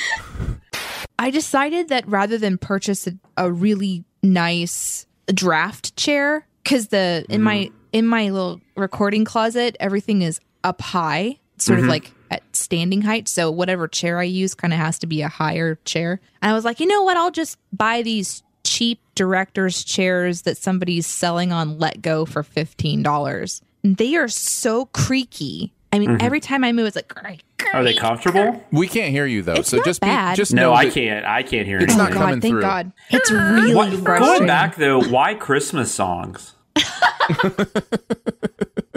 How did you land on It Christmas? just works better that way. It's just funnier.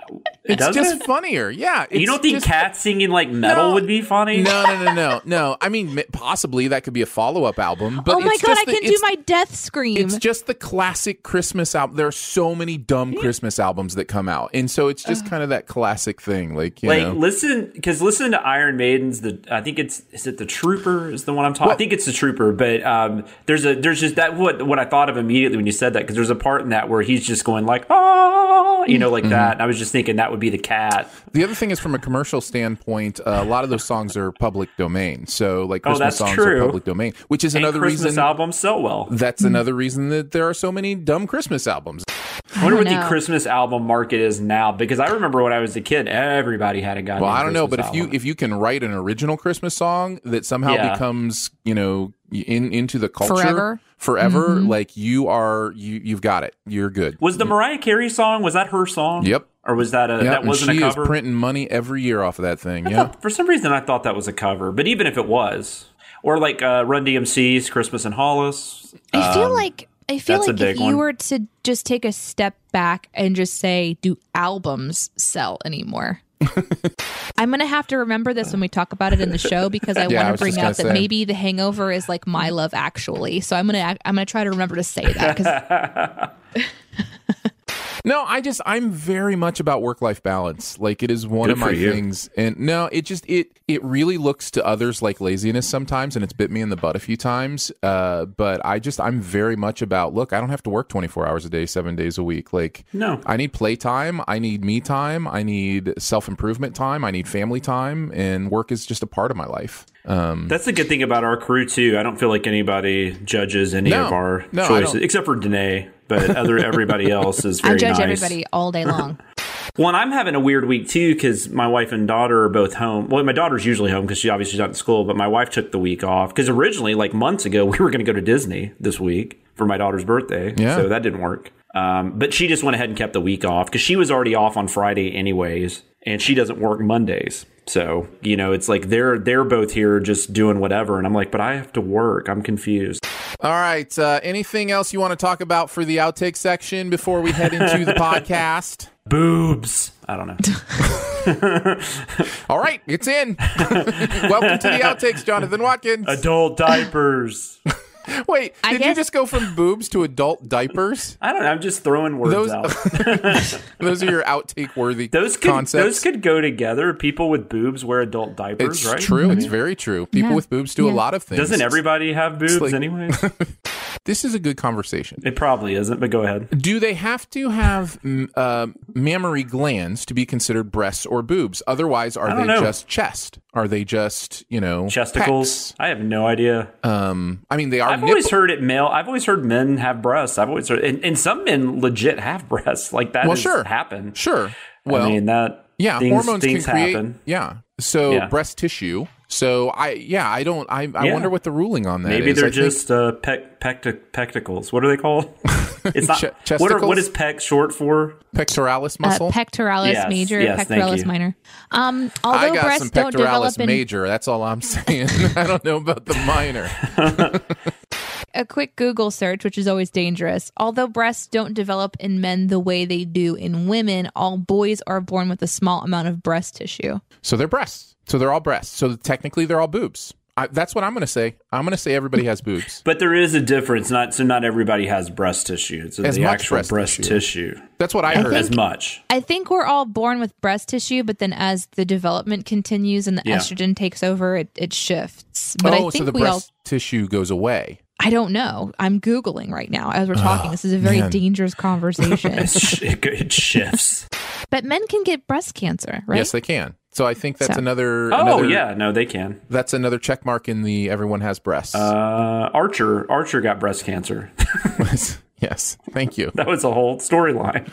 My 2 puppies were rescue dogs. We don't know what their life was like beforehand, but they have these obsessions. And I think dogs have obsessions with water and food anyway, but they seem to be more hyper interested specifically in anything that turns into water. Like ice cubes, they flip out if there's an ice cube that falls to the floor. It is just like their favorite thing.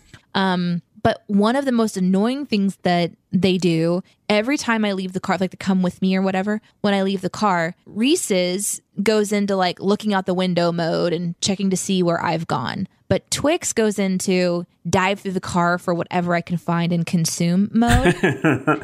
And it's always around something that smells like food, which is great because my car is filled with just junk and trash. So he could literally eat all kinds of things in my car because I'm a car troll. I have a horrible car. I'm a disgusting car owner. I'm just going to own up to that. But I have learned I have to put anything that smells like food, I have to stuff it into cubbies around the car when I leave. Otherwise, Twix eats it. Yeah. So, or you could just, throw it in the trash. But go on. That's weird. Yeah.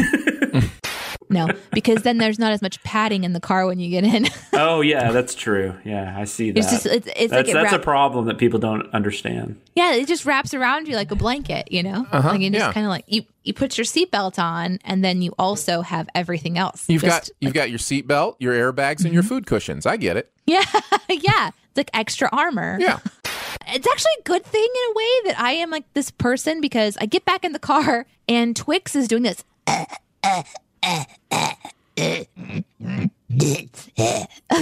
thought he was going to puke. And because I'm this horrible trash car person, I immediately know that I have clothing of some kind in the back seat. Yeah. So I'm like preparing for like whatever is going to come out of this dog. It never, ever came out the whole ride. It was kind of like he got something stuck in his throat, probably a mustard packet, and that I just didn't find. That's awful.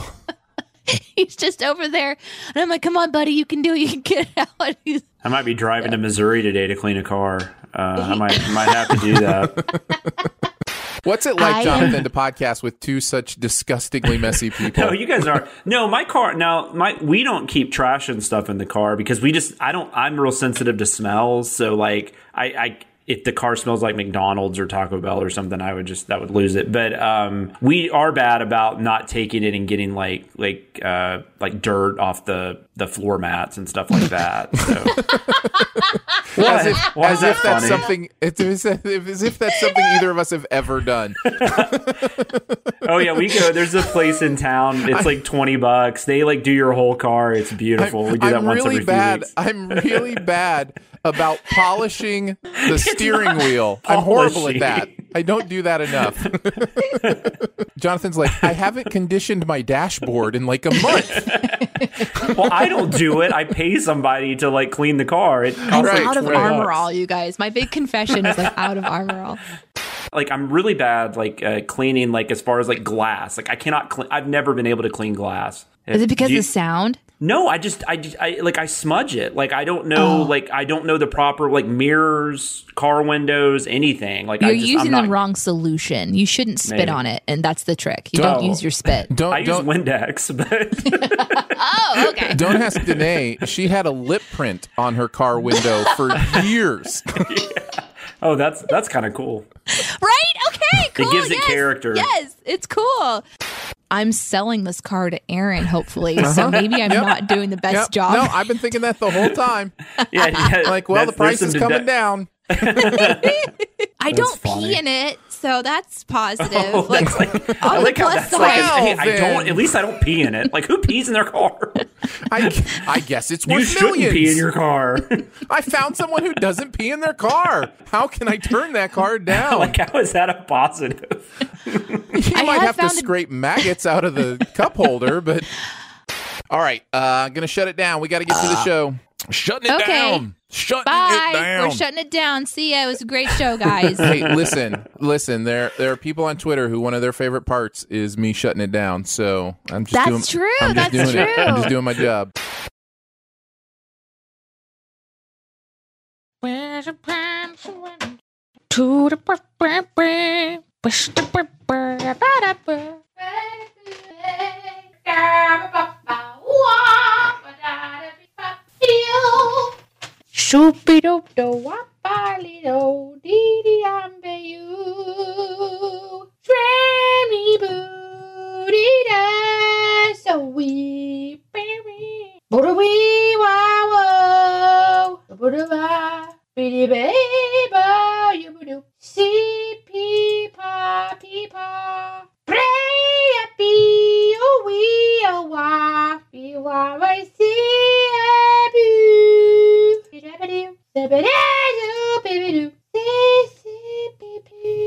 Hello? Hello. Enjoy all your favorite sports like never before at BetMGM. Sign up using code Buckeye and receive up to $1,500 back in bonus bets if you don't win your first bet. When you register with BetMGM, you'll get instant access to a variety of parlay selection features, live betting options, and the best daily promotions in the business. And with BetMGM at your fingertips, every play and every game matters more than ever. Place your money line, prop, or parlay bets with the king of sportsbooks today. Sign up using code Buckeye and receive up to $1,500 back in bonus bets if you don't win your first bet. BetMGM and GameSense remind you to play responsibly. 21 plus and present in Ohio, subject to eligibility requirements. Rewards are non-withdrawable bonus bets that expire in 7 days. Gambling problem? Call 1-800-GAMBLER. In partnership with MGM Northfield Park.